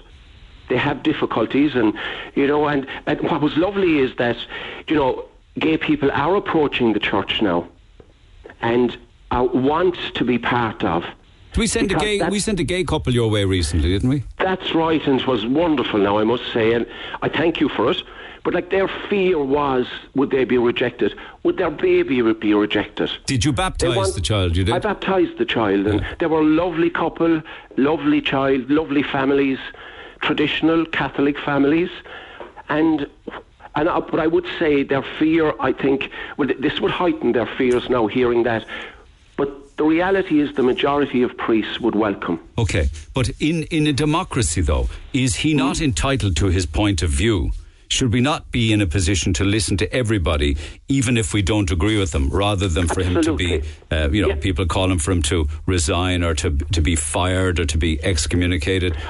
Yeah, I wouldn't agree with that. And that's not what I meant when I spoke with Sarah, the reporter, with that. I think, if it's hate speech, and I thought the part of naming Leo Varadkar was disgraceful. He should apologise to him.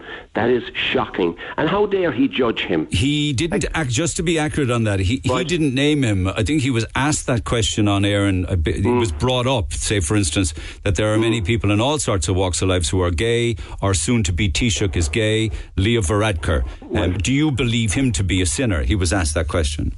Oh, is that it? Yeah. Well, now, even that, I think, to set yourself up as the judge, I just think that's not the church that I feel I belong to. None of us are in a position to judge anyone. Do you fear that his beliefs would boost the views of the far right, for instance, which can be quite intolerant? Because you mentioned that it could potentially be a hate crime. But his views represent a group, and I know priests who would share his views, and they're entitled to those views. But do they represent... I think what was very telling also was at the Synod, which included people from all over Ireland, thousands of people, their views did not represent that outlook. Their views, they wanted gay people to be welcomed. They want a more welcoming, open church. And those were the traditional Catholics who would take part in a synod. There were the mass-going people who gave their views, who took part. So, but what about those that do agree with him, though? Even letters in the Irish Times this morning, or an email to me from Stephen in Ballincollig. I'm confused listening to this topic. Is Father Seán Sheehy not correct? Abortion is sinful, and promoting it, which is what the government is doing, is a sin in the eyes of the church. I'm actually flabbergasted to hear people go to a church and only learned recently that abortion is a sin. If they don't like that fact, perhaps don't go to a Catholic church. But does your faith depend alone on just one thing? It's not there's some people who have a belief in God and who struggle over all that area. So does that mean that they're denied being part of the church? No, I suppose that people who would agree with him would say that it's the Catholic Church needs to clean up its act and stop having kind of laissez-faire, guidance, and they need to nail it down once and for all. Not be a la carte. Talk about love and forgiveness, it's tedious, isn't it? That's what Jesus did. Like the woman caught in adultery, Jesus didn't condemn her. And I think the church should be robust in having our views on morality, because it is confusing out there. And I think in the area of handing out free condoms, there's young, vulnerable people. Is that right? I don't know. But the church's actual traditional doctrine would be that, sex is only for procreation. Sex is not allowed before or outside marriage, yeah? And that's why we're learning an awful lot more. Our understanding of the human person, sex is beautiful and it's meant to be in a loving situation. And that's, I think, a lovely doctrine of the church, and we should promote it. But condemning people is not promoting a very positive outlook on sexuality. Yeah, because why should a person's sexuality define them as a person? They're still good people, they're still kind people. That's right. But they're deemed to be sinners in the eyes of God. By some, I don't think, if you read the gospel and read the message of Jesus, I didn't see Jesus condemning any gay person, any transgender person. Okay, so are you of those within the Catholic Church who believe that priests should be allowed to marry, that women should be allowed to be priests? Neil, we just had a survey, and there was a piece in the Irish Times now that Patsy McGarry had on yesterday about the survey. There are 2,650 churches in Ireland. There's 1,355 parishes. 1 second now, there's 2,000... What you're going to tell me is there ain't enough priests. Oh, we're a dying breed. Like, if you had shares, just sell them in the ordained male clergy. But like, there are thousands of women and men who serve in parishes, do great work. So the old church that we knew is gone. You want it dragged into the 21st century? Well, something new was coming, and if we believe in God, God is leading us, and that's what the Synod is about. Pope Francis is saying we listen, we come together, and from that something will emerge. And like the faith, actually, this incident has shown like how much people are engaged still in the issue. Divided by it. I mean, even on yesterday's programme, there are those that would be traditional Catholics who believe he is right. Even looking at the newspapers this morning, letters to the editor, a lot of the online text I'm getting would be in support of him, saying the world has gone mad, we're going to hell in a handcart, we need to get a grip. Well, I don't think change is difficult. You know, it's and saying that we go back to the old way, I think that's not going to happen. Okay. Father Tim, thanks for taking the call. Father Tim, Hazelwood. Pick up the phone, text 0868 104 106, back after 11. 104 to 106 Red FM. This is the Neil Prendeville Show. Phone lines are open. You can text 0868 104 106. Pick up the phone on 0818 104 106. A lot of text still coming on this. The priest in Kerry should be respected for his opinion in this overly PC world. Why is the priest getting such a hard time for expressing his beliefs and to what he has dedicated his life to? This man should be praised, not punished. So it's quite interesting. Both sides actually involved in the debate on this programme and indeed online. I mean, if I were to say, is it 50-50? It's not.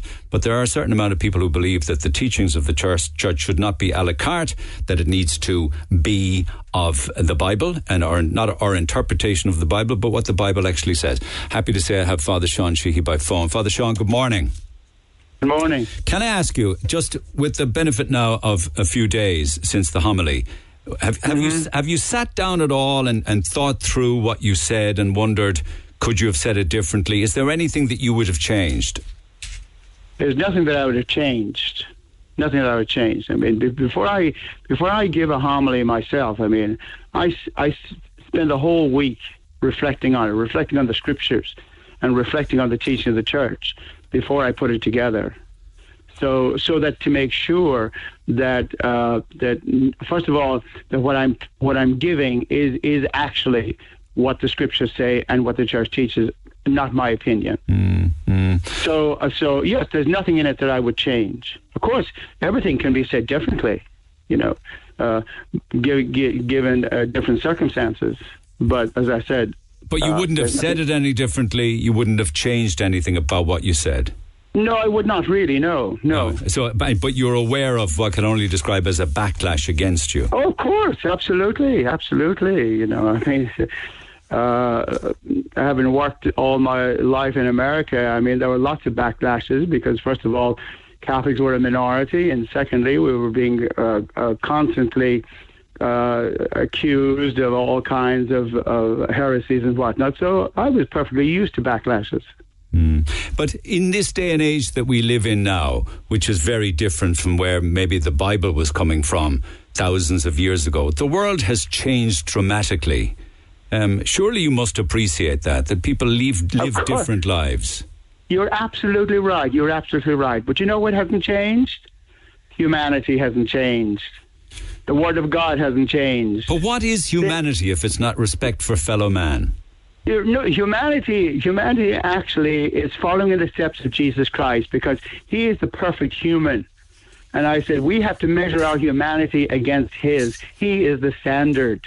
And it is he who actually he calls us to imitate him, so that we can be fully alive, and so that also we can prepare for eternal life. Okay. But I mean, for instance, your interpretation of Jesus Christ and mine, I'm a big fan of Jesus Christ, but I don't have the same interpretation of Jesus as you do. I don't believe that Jesus would have a problem with somebody who was gay. I mean, my interpretation of Jesus is that he would be an all-loving Jesus, a non-judgmental Jesus. Of course he's all-loving, Jesus. Of course he's all-loving.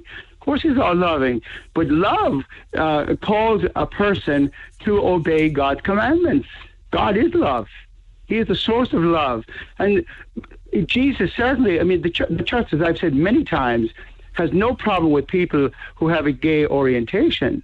What the church condemns is the sin of sodomy, which is a sexual relationship between two men and two women. That's the sin of sodomy. And so therefore, and the same thing is true actually with anyone who enters into a sexual relationship outside of marriage between a man and a woman. God created sex for marriage. And God created marriage, not the state. Yes, but so therefore, people who are gay can be gay as long as they don't practice gay sex and live their lives miserably, denying their feelings. You see, you're saying now, that people have to have sex in order to really enjoy life. Let me tell you something. There are plenty of people, actually, who have embraced the celibate life and are far happier than people who are constantly engaged in sex, in all kinds of situations. I mean, that's well, not in all kinds. I mean, you're talking about promiscuity. I didn't mention that. Yeah, I am talking about that. And the fact is, that sin is sin. So whether two people say they love each other or not, if they engage in something that's forbidden by God, then that's a sin. But how do we know that? I mean, many people who've been contacting me said that the Bible was written by men, not Jesus, not God. You see that is what is so. I mean, sometimes I just laugh when I hear that. It's written by men. The Bible is the inspired word of God. Inspired, but not written by. The interpretation of it is different. It's inspired by God, who actually inspired them in terms of what he wanted to communicate to his people so they could be saved from their sin. That's what the Bible is about. And the church, then founded by Jesus, was tasked with continuing Jesus' mission, which was to bring the good news that redemption is possible if we repent and seek forgiveness for our sins. That's the good news. Yeah. But to catalogue somebody as a sinner in the same way as somebody, because of course there was a time before homosexuality was decriminalised where a gay person could be jailed or lose their job. I mean, do you believe that law should have been changed back then when it was? I think that law actually was not against a person who had a gay orientation. I think it was against the sin of sodomy. That's where the law was. I saw that myself in America in some states. That was the law there. That it was a law against sodomy, and again it was a law against sin. But the fact is, you see that. I mean, how many times actually when a young man called me, 2 days ago. And he said, look, I have a same-sex attraction, he said, but I want to thank you, he said, because when I listened to you, he said, it encouraged me, he said, to embrace celibacy because I do want to save my soul. But that's living a life in fear. Because you're just living a life. You're going to have an awful life on this planet, thinking that you're putting your chance of heaven in jeopardy. Of course. Did you ever hear that one of the gifts of the Holy Spirit is fear of the Lord? Did you ever hear that? But I don't want to live in fear. I want to live in a world. Of course we have. Yeah, but living in fear, it actually motivates us to make sure that we don't transgress the law of God. It's the very same as a child being afraid of their parents. It's not a fear that paralyzes us. But it's a fear that helps us to make sure that we are doing what is necessary in order to achieve what is important to us. But John, surely God isn't that cruel that he would condemn millions of people like that. God is not cruel, not at all. Like the first reading this past Sunday said, God is abounding in mercy. His love is unconditional. But also, he prods us, he continually admonishes us to repent and to seek forgiveness so that we can be the beneficiaries of his love. Okay, but I spoke yesterday and have texts and emails from people whose son or daughter is gay or indeed divorced or in a same-sex relationship, and they would have regarded themselves as being Christian, and many of them Catholics, and they feel awfully let down, and some of them are angry but very upset about your views about their sons and daughters who are beautiful people. But you see, what you have to understand, it's not my views. It's not my views. I didn't write the Ten Commandments. No, but, they were 2,000 years ago. The world has changed in so many ways since then. You see, your statement that the world has changed, the world have changed, but the Word of God hasn't changed. And that's what we need to realize. But isn't that the problem with the Catholic Church? That No. You're wrong there, because the Church, by its very nature, is countercultural. The Church recognizes the good things in the culture, but condemns the bad things in the culture. That's the job of the Church. See, what people are trying to do today is they're trying to change the Church to suit their own lifestyle. No. And that's trying to change the teaching of Jesus Christ. No, I mean, I'm not so sure that is the case. I mean, of course it's the case. The life that was being led by people 2,000 years ago is hugely different to the modern world and the challenges of the modern world. The challenges of the modern world... Including the fact that you talk from the pulpit about homosexuality or the lunacy of transgenderism or terminations of pregnancy. But there are a lot of other sins which many would regard as much worse. The sin of rape, the sin of murder, the sin of fraud. Many criminal. But you seem to pick and choose the ones that. No. What I basically said was that, look, sin is embedded in the culture and it's enshrined in the legislation. Of course, we all know that rape is a horrible crime. It's a horrible crime. We all know there are all kinds of other sins. There's adultery, there is violence, there is fraud, there is theft. There's also lies. There's you left all of those out. Oh no, I was simply talking about the sins that are enshrined in the legislation. And those are the sins, like, for example, abortion is enshrined. It's a mortal sin. It's enshrined in the legislation. Same-sex marriage is a sin of sodomy. But who are any of us to tell a woman who has very different reasons, not just one? People don't have terminations because they're an inconvenience. There are many different reasons as to why a woman would not be in a position to give birth. The fact is that God is the author of life, and that no one has the right to take innocent life deliberately. No one. But then why would you have shook the hand of? Why would you shake the hand of? Why would you shake the hand of Danny? Why would you shake the hand of Denny Foley then when he took a young girl? Because his mother called me to give a character witness of him. And let me say this now: you're totally out of line to bring him up. Because here you are. You're so self-righteous and all the rest of that stuff. And you're bringing up. Hold on 1 second. Hold on. No, you're bringing up. I'm talking about sin. Hold on. You're bringing up an issue that has nothing to do with the present issue we're talking about, and I think that is yellow journalism on your part. That is absolutely disgraceful. You talk about love and compassion. What a hypocrite you are. What a hypocrite. Why would you say that? I mean, you're a hypocrite because you bring somebody who suffered and whose family suffered into an issue that has nothing to do with them whatsoever. And you talk about compassion. I'm talking about compassion. I'm talking about the victim of I'm talking about the victim of a sexual assault, Father. I'm talking about a man who used extreme violence. By the same token, yes. You're talking about the victim of sexual assault. But why would you show compassion? His mother called me. I knew the guy myself, and his mother called me. Would I give a character witness in terms of what I knew about him? I understand and that's exactly what I did. I understand that, but you don't talk about his victim. His victim didn't talk to me. His victim, and you talk about his victim. Was this person really his victim? But anyway, that's not the point. Hold on 1 second. That's disrespectful to the girl because he was found guilty in court. Excuse me, sir. We're not talking about this situation. We're talking about what I said in the homily. Yeah, and about compassion, compassion. Don't be hypocritical and talk about compassion when you bring in somebody's name concerning something that happened years ago and that's already dealt with and for which the man suffered himself. And that's in the past.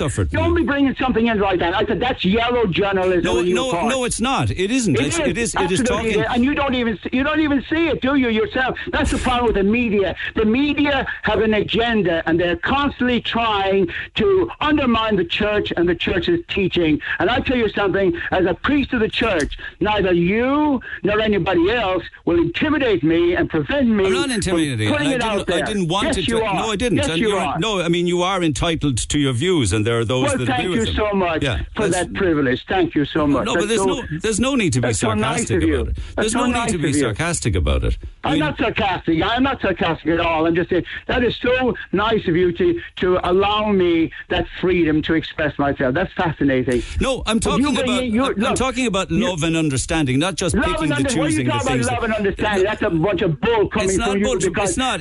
Because you have now identified someone who has already suffered, who has nothing to do with the present situation. No, but it has to do with compassion, forgiveness, understanding.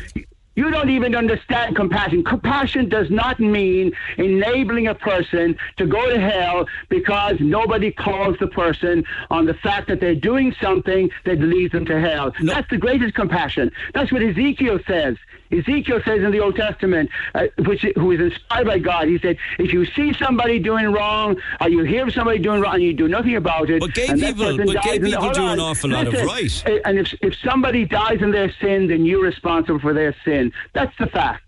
That we're doing that we do them a favour to tell them that they're sinners and that they need to repent or they will go to heaven. Hell, I should say. Yeah. Yes, you're doing them a favour exactly when you tell them they're sinning and they need to repent and ask forgiveness in order to go to heaven. You're absolutely doing them a favour because you're helping them to save their immortal souls. Some would question whether you're engaging in hate speech, though. Well, I mean, look at the culture we live in, where people now can't even stand in the street, and express themselves close to an abortion clinic, What is that? What is that but an agenda again? You see, because they don't have a sound enough argument to justify the horrible crime of abortion. So now they're even stopping people from trying to encourage others not to have an abortion. In other words, they're trying to stop people from encouraging people to respect life in the womb. I mean, what kind of a culture is that? What kind of a government is that? How does a gay person actually seek forgiveness and repent in your eyes? Where and from who? Through the sacrament of reconciliation. That's why Jesus gave that sacrament to his church.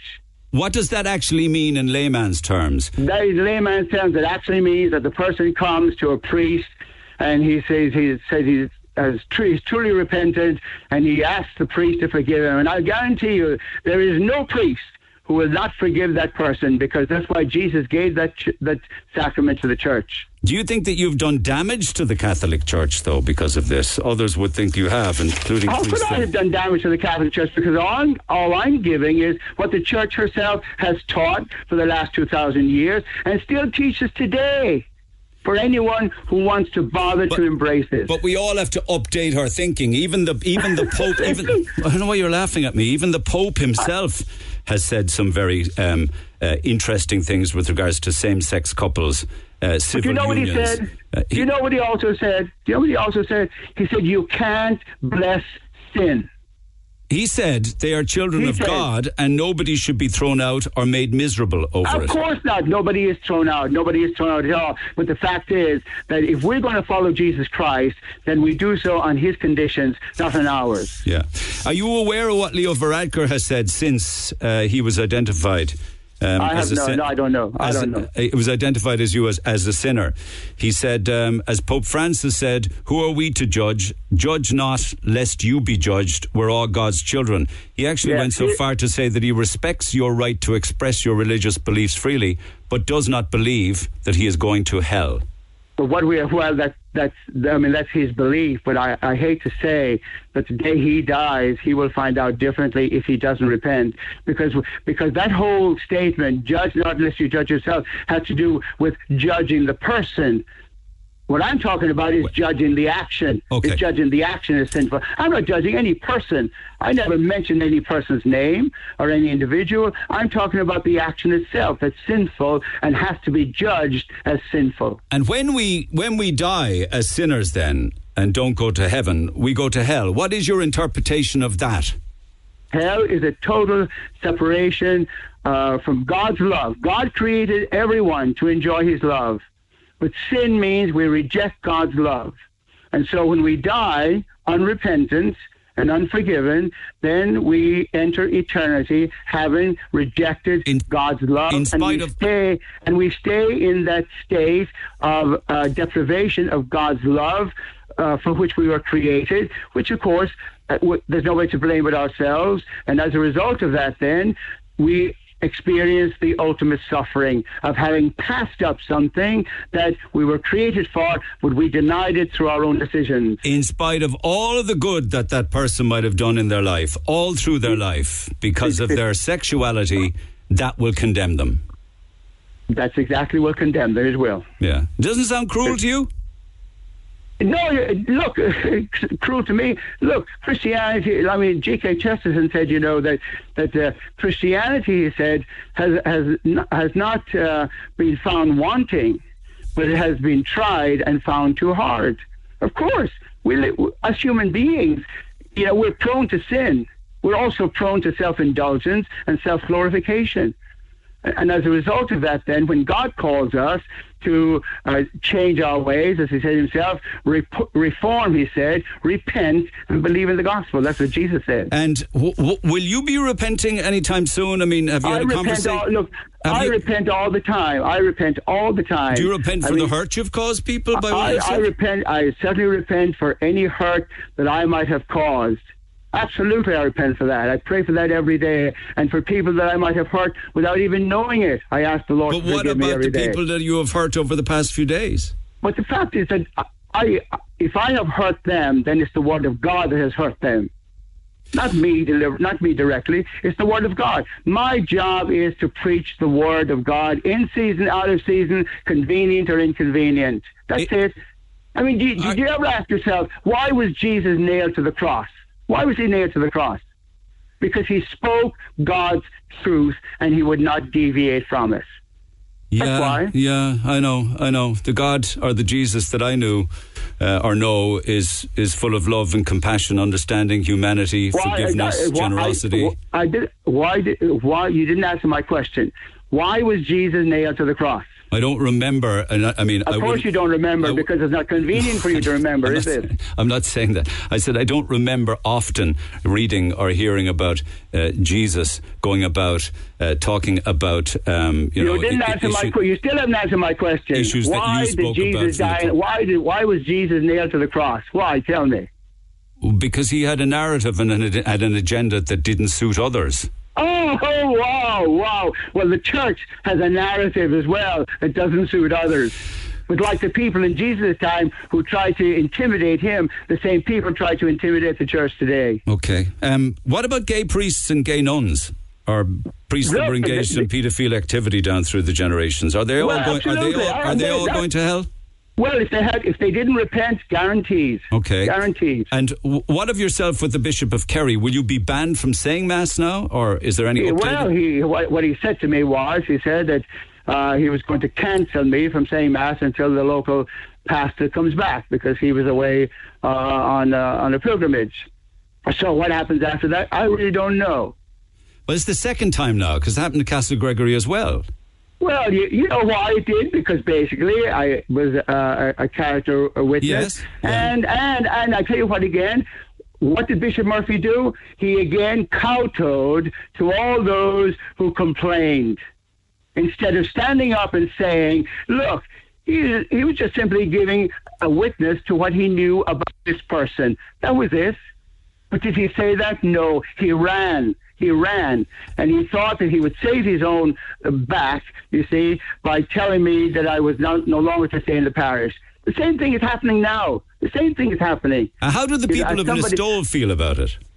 I have no idea how the people... Well, the people of Listowel, you know, you see a majority there, for example, you know, who voted for abortion. So what does that say about the people? But I can tell you this... Well, some people walked out, but others didn't. They didn't, and actually, Tuesday morning, when I mentioned the fact that there were people now who were upset and they were going to write a letter to the bishop, and I said, I challenge any of you to show me where what I said contradicted the scriptures, contradicted the teaching of the church. And you know what? There was a standing ovation in the church. So that shows you that there are a clear number of people who want to know what the church actually teaches and to give them that. And so my approach always has been, I'm going to tell you exactly what the church teaches. Now, you can decide to embrace it, or you can decide to reject it. I know, that's your but choice. those that reject it because you're living in a world that's 2,000 years ago. That's why. That's why they were. I'm living in a world that's 2,000 years. Do listen to it. You are. I'm living in 2000. The Word of God, it belongs to no age. The Word of God transcends all ages. The Word of God, as Jesus himself said, I will be with my church until the end of time. The Word of God is going to continue to the end of time. But you see, what's interesting is that the Word of God does not suit human beings who want to sin, who want to be self-indulgent, and who want to glorify themselves. What's that is to do with promiscuity outside marriage, is it? Having sex isn't a sin. That's all part of it. That's all. It's like, for example, that's all part of it, isn't it? It's like the HSC sending out a van to provide condoms to teenagers, which is actually promoting promiscuity. No, it's not. It's saying that of course it is. Where are you? No, what world are you living in? I'm in 2022. It's saying it's not promiscuity. Right. It's just saying if you are going to have sex, have safe sex.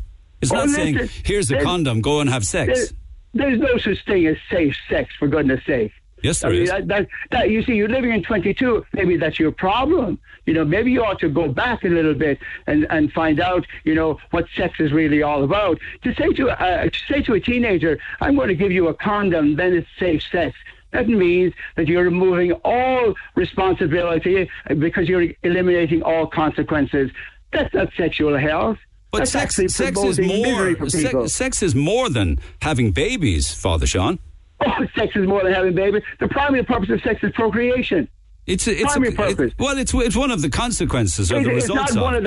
It's not the only. But it's not the only people. It's not the only reason people have sex. Here you're coming again. Obviously not. But here you're coming again saying it's one of the consequences. That's a lot of bull. The whole purpose of sex created by God is for procreation of children, and that's it. Well, why is it why is it a pleasurable act then? Of course, it's a pleasurable act in order to encourage husbands and wives to participate in it. And as a husband and wife, it also symbolizes their bond between the two of them. So is sex outside marriage a mortal sin that people will go to hell for? Of course it is. Of course it is. So we just like adultery. Yeah, and unless we plead for forgiveness now for sex outside marriage, which many people weren't aware was a sin and a mortal sin that you go to hell, there's an awful lot of people in trouble now.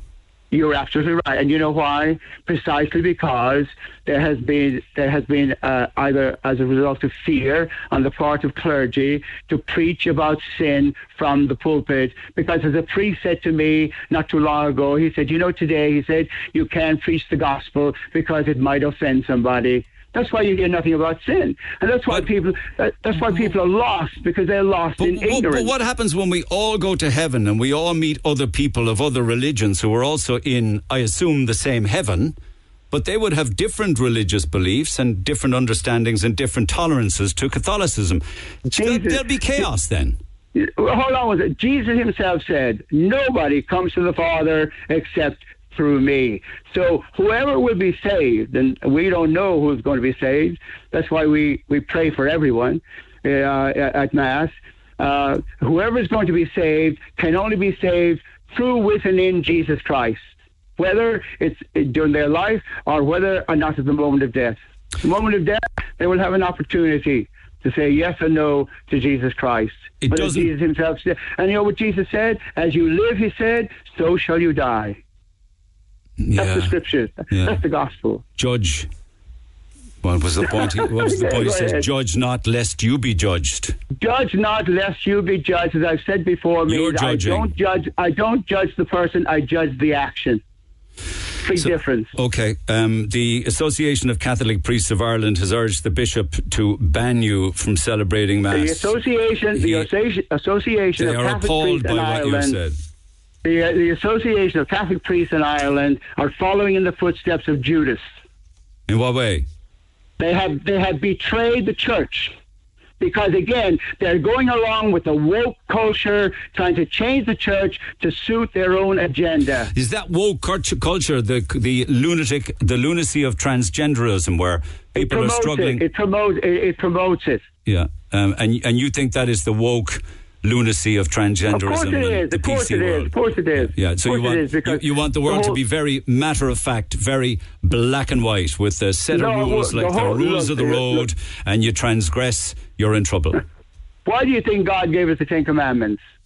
Why do you think we have rules of the road? It's to keep us safe. God gave us the Ten Commandments to keep us safe so that we might enter heaven. I mean, if you were on a football team and there were no rules, you think what would happen?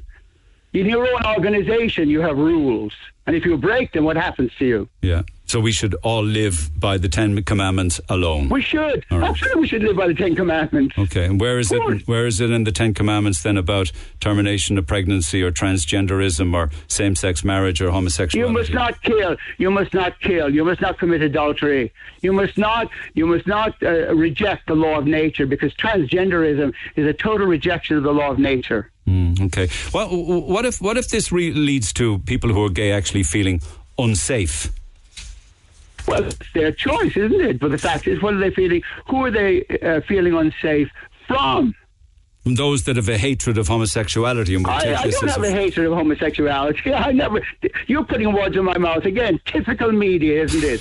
Typical media. Yeah, not typical media. I never said I hated homosexuals. I know people who are. Homosexuality, not the homosexual. You would hate the act of gay sex. Yeah, exactly. I hate the sexual act between two men, two women, just like I would hate the sexual act between a married man or a married woman and somebody to whom they're not married.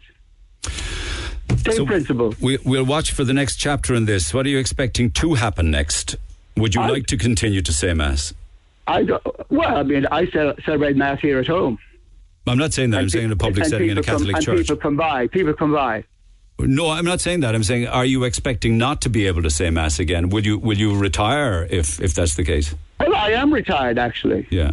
I am retired. Yeah, but as a priest, you never retire, because you're always called upon to bring the word of God to others. But if this is a consequence of you not being allowed to say Mass in a church before, you're happy with that? Yes, if that's that's the bishop's authority, that's the bishop's prerogative. That's fine, you see. But I feel sorry in a sense, because here again, like you said yourself, people are in sin, but they don't know what. No. I didn't say it. I don't believe people to be in sin. Yes, you did. I'm saying it must be. I said it is the case then that many people who had sex outside of marriage are in trouble. There are many people who are doing something wrong, but they don't know it's a sin. You said that yourself. No, I'm picking up on a point that you said. I asked you a question about whether or not everybody, including me, who had sex before marriage and who had sex because it wasn't for procreation but for pleasure, we're going to hell. I didn't say sex for procreation, but just for pleasure. There's pleasure involved in sex as well. But the primary purpose of sex is procreation. That's what I said. See, here you're trying to twist it around to suit your own agenda, don't you? I'm not. Yes, you are. Be honest with yourself, for goodness sake. Okay, I'll be honest with myself. Typical media. Okay. Typical media in this country. Okay. And that's why priests actually are afraid to speak the full word of God, because they're afraid of the backlash. They're afraid of the fact that they won't be supported by their bishops and so on and so forth. I'm not engaging in anything like that. I'm trying to have a conversation with you and trying to bring up topics within the conversation. You're basically trying to twist it around to your own persuasion, whatever that is. You're not even a good reporter as such. Okay, well, let's leave it on that point then, that I'm not a good reporter. Thank you, Seán. Goodbye. I appreciate you taking the call all the same, though. Thank you. God bless you, and I'll certainly keep you in my prayers. Well, thank you for that.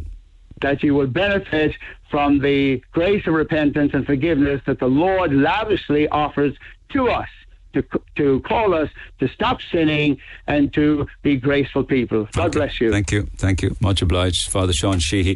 Text 0868 104 106. Your thoughts on that. Pick up the phone 0818 104 106. We're back after the break. The Neil Prendeville Show on Cork's Red FM. Two-time gold winner at the Imro Radio Awards 2022. Talk to Neil Prendeville now. 0818-104-106. Cork's Red FM. Text 0868-104-106. As I say, back to the phone lines we go. Alan standing by, so is Kevin. James first. James, good morning. Neil. Well, that was an interesting debate with Father Sheehy. Interesting is a good word to use. Yes, interesting. Yes. Yeah. Yes, I would be supportive of Father Sheehy, Neil, as a traditionalist, as a conservative Catholic. There must be room for us as well, Neil. You know, we can't be excluded. Yeah. I know. But shouting people down, or it's not really the proper way to get your message across, is it? Well, you see, when you're talking about the LGBT community, actually, what I want to say about Leo Varadkar is I have to commend him for his very statesmanlike reply to Father Sheehy. That's his official reply. I'd wonder how he feels personally, though. Oh, well, no, this is what I read, that he disagrees with it, which he's entitled to do, but he also said he's entitled to his beliefs and he's entitled to express them. He says, I respect his right to express his religious beliefs freely, but do not believe that gay people will go to hell for who they are, nor do I believe that any man or woman can make such a judgment. In fact, Simon Coveney went further. He said, they are a reflection on the person that made those comments rather than a reflection on anything else. And he said that Father Sheehy's comments were disgraceful. Well, Leo Varadkar has a far more democratic attitude, Neil. He's a true Democrat. He believes that a person is entitled to their view and entitled to speak it. And that's what... I wouldn't take any notice of what Simon Coveney said. I have no time for him.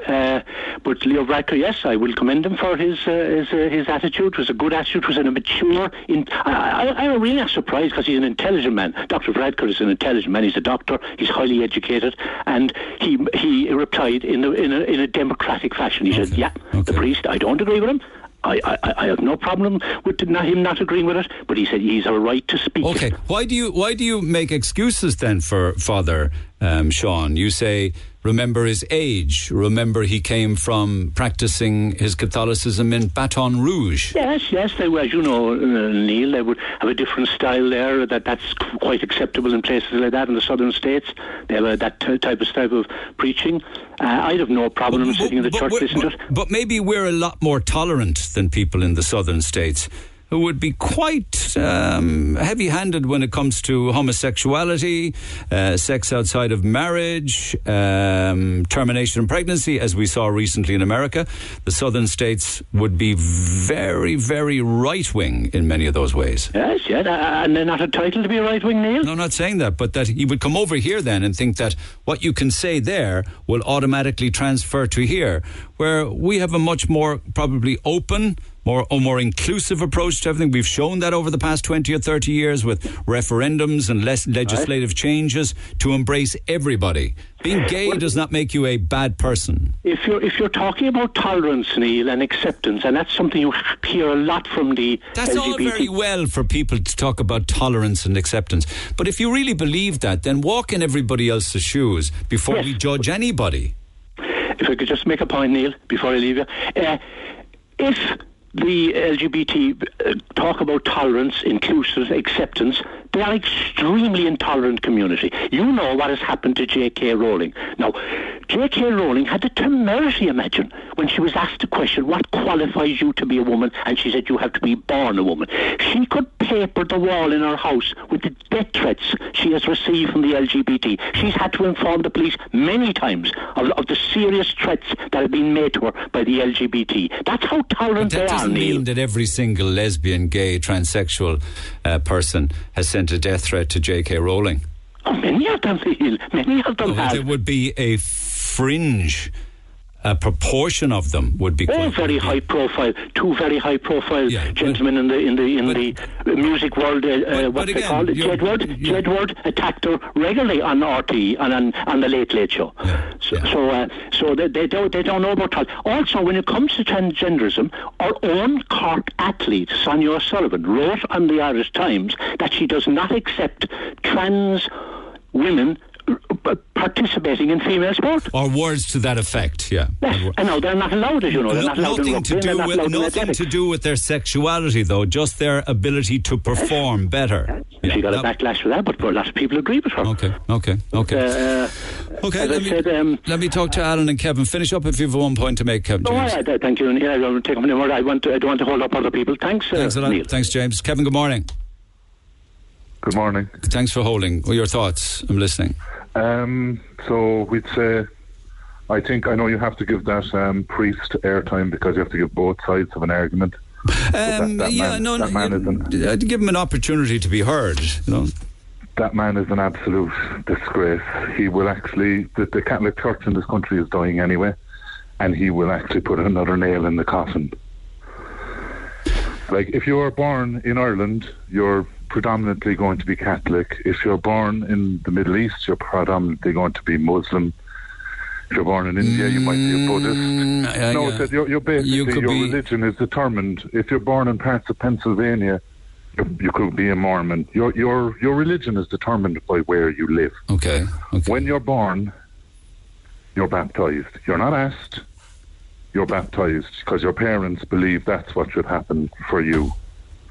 It's not by choice. They don't enroll you in the local soccer club or GA club or rugby club. They sign you up to the Catholic Church club, is what they do. So how is he disgraced then? You either follow the rules of the Catholic Church or go find another religion. Yes, but this is where I'm going with it. So if you don't believe in his Catholic Church and Jesus, then you're not going to hell. It's simple. If you don't believe in what he believes in, then you're not going to hell. Because we're all chasing the same God. But according to him, we're not. According to him, there's only his God, but Buddhists believe they have their God. Muslims believe they have their God. So, if you don't believe in what he's saying, then you're not going to hell. Okay. It's quite simple. But if you believe yourself to be following the Catholic and Christian interpretation of Jesus, you have to follow the rules. Yeah, but Neil, if you think about it there, basic genetics will tell you that there was not a 6-foot blonde man living in the Middle East 2,000 years ago. I know Didn't that. happen. Yeah, I know. Yeah. Didn't happen. If you've been to the Vatican, you see what they have there, and they're preaching about giving to the poor. It's like it's made up. It's made up. It's made up to control people. And now people don't want. That's fine, but it's fine for people to believe it to be made up, or a book of fiction, or whatever else you want to believe, right? But for those who follow the Bible, or indeed the Word of God, as supposedly is in the Bible, you can't be a la carte about it. And he would say, nor can the Catholic Church. We have to follow the message. Yes, but it's like you said, it's a book that was written 2,000 years ago. Well, my worry about that is that it is stuck 2,000 years ago, and we live in very different, challenging times. In many ways, better. I think Tim Hazelwood put the point earlier. We have improved vastly when it comes to medicine, or in saving lives. Technologically we're in a different world. I know we have our challenges. Don't get me wrong, but how relevant is the Bible to 2022? It's not. Okay. It's not relevant, and he's not relevant, and he's been given I'm not religious, but he's been given a forum to preach hate speech. It is hate speech. Well, he would say it's just what it says in the book. If he was in a normal place of work, he would be fired. Okay, thank you for that. We'll pick it up after the break. Text 0868 104 106. What I don't get to today, I'll do tomorrow. The Neil Prendeville Show on Cork's Red FM. Our phone lines remain open after midday. 0818 104 106. Just one quick call before midday. Alan, good morning. Good morning, Neil. I've only got about 90 seconds, unfortunately. What have you got for me? That's all right. Well, I suppose, look, I was listening to Seán there on the line. The only thing going through my head was to quote the Bull McCabe, go home, Yank.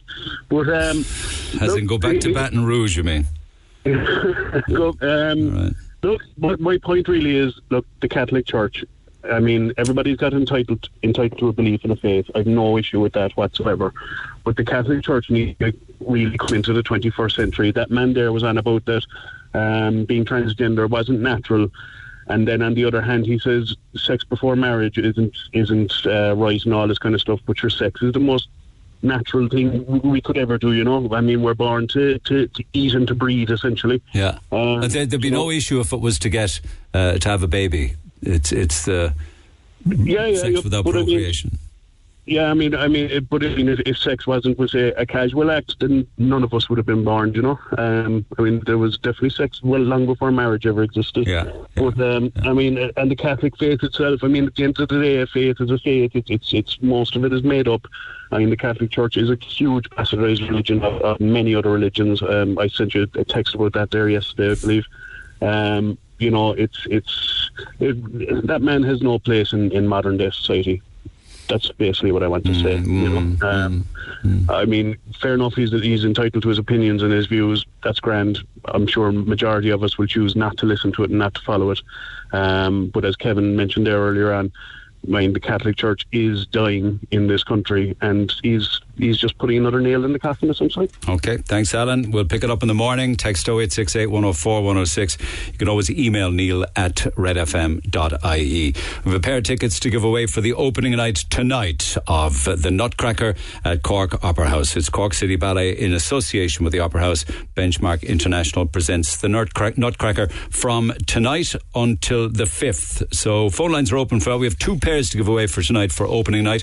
The lads will be telling that if you win them, you need to pick them up here because they're for tonight's gig. So pick up the phone on that 0818 104 106. That's it. Have a good day. I'll see you tomorrow.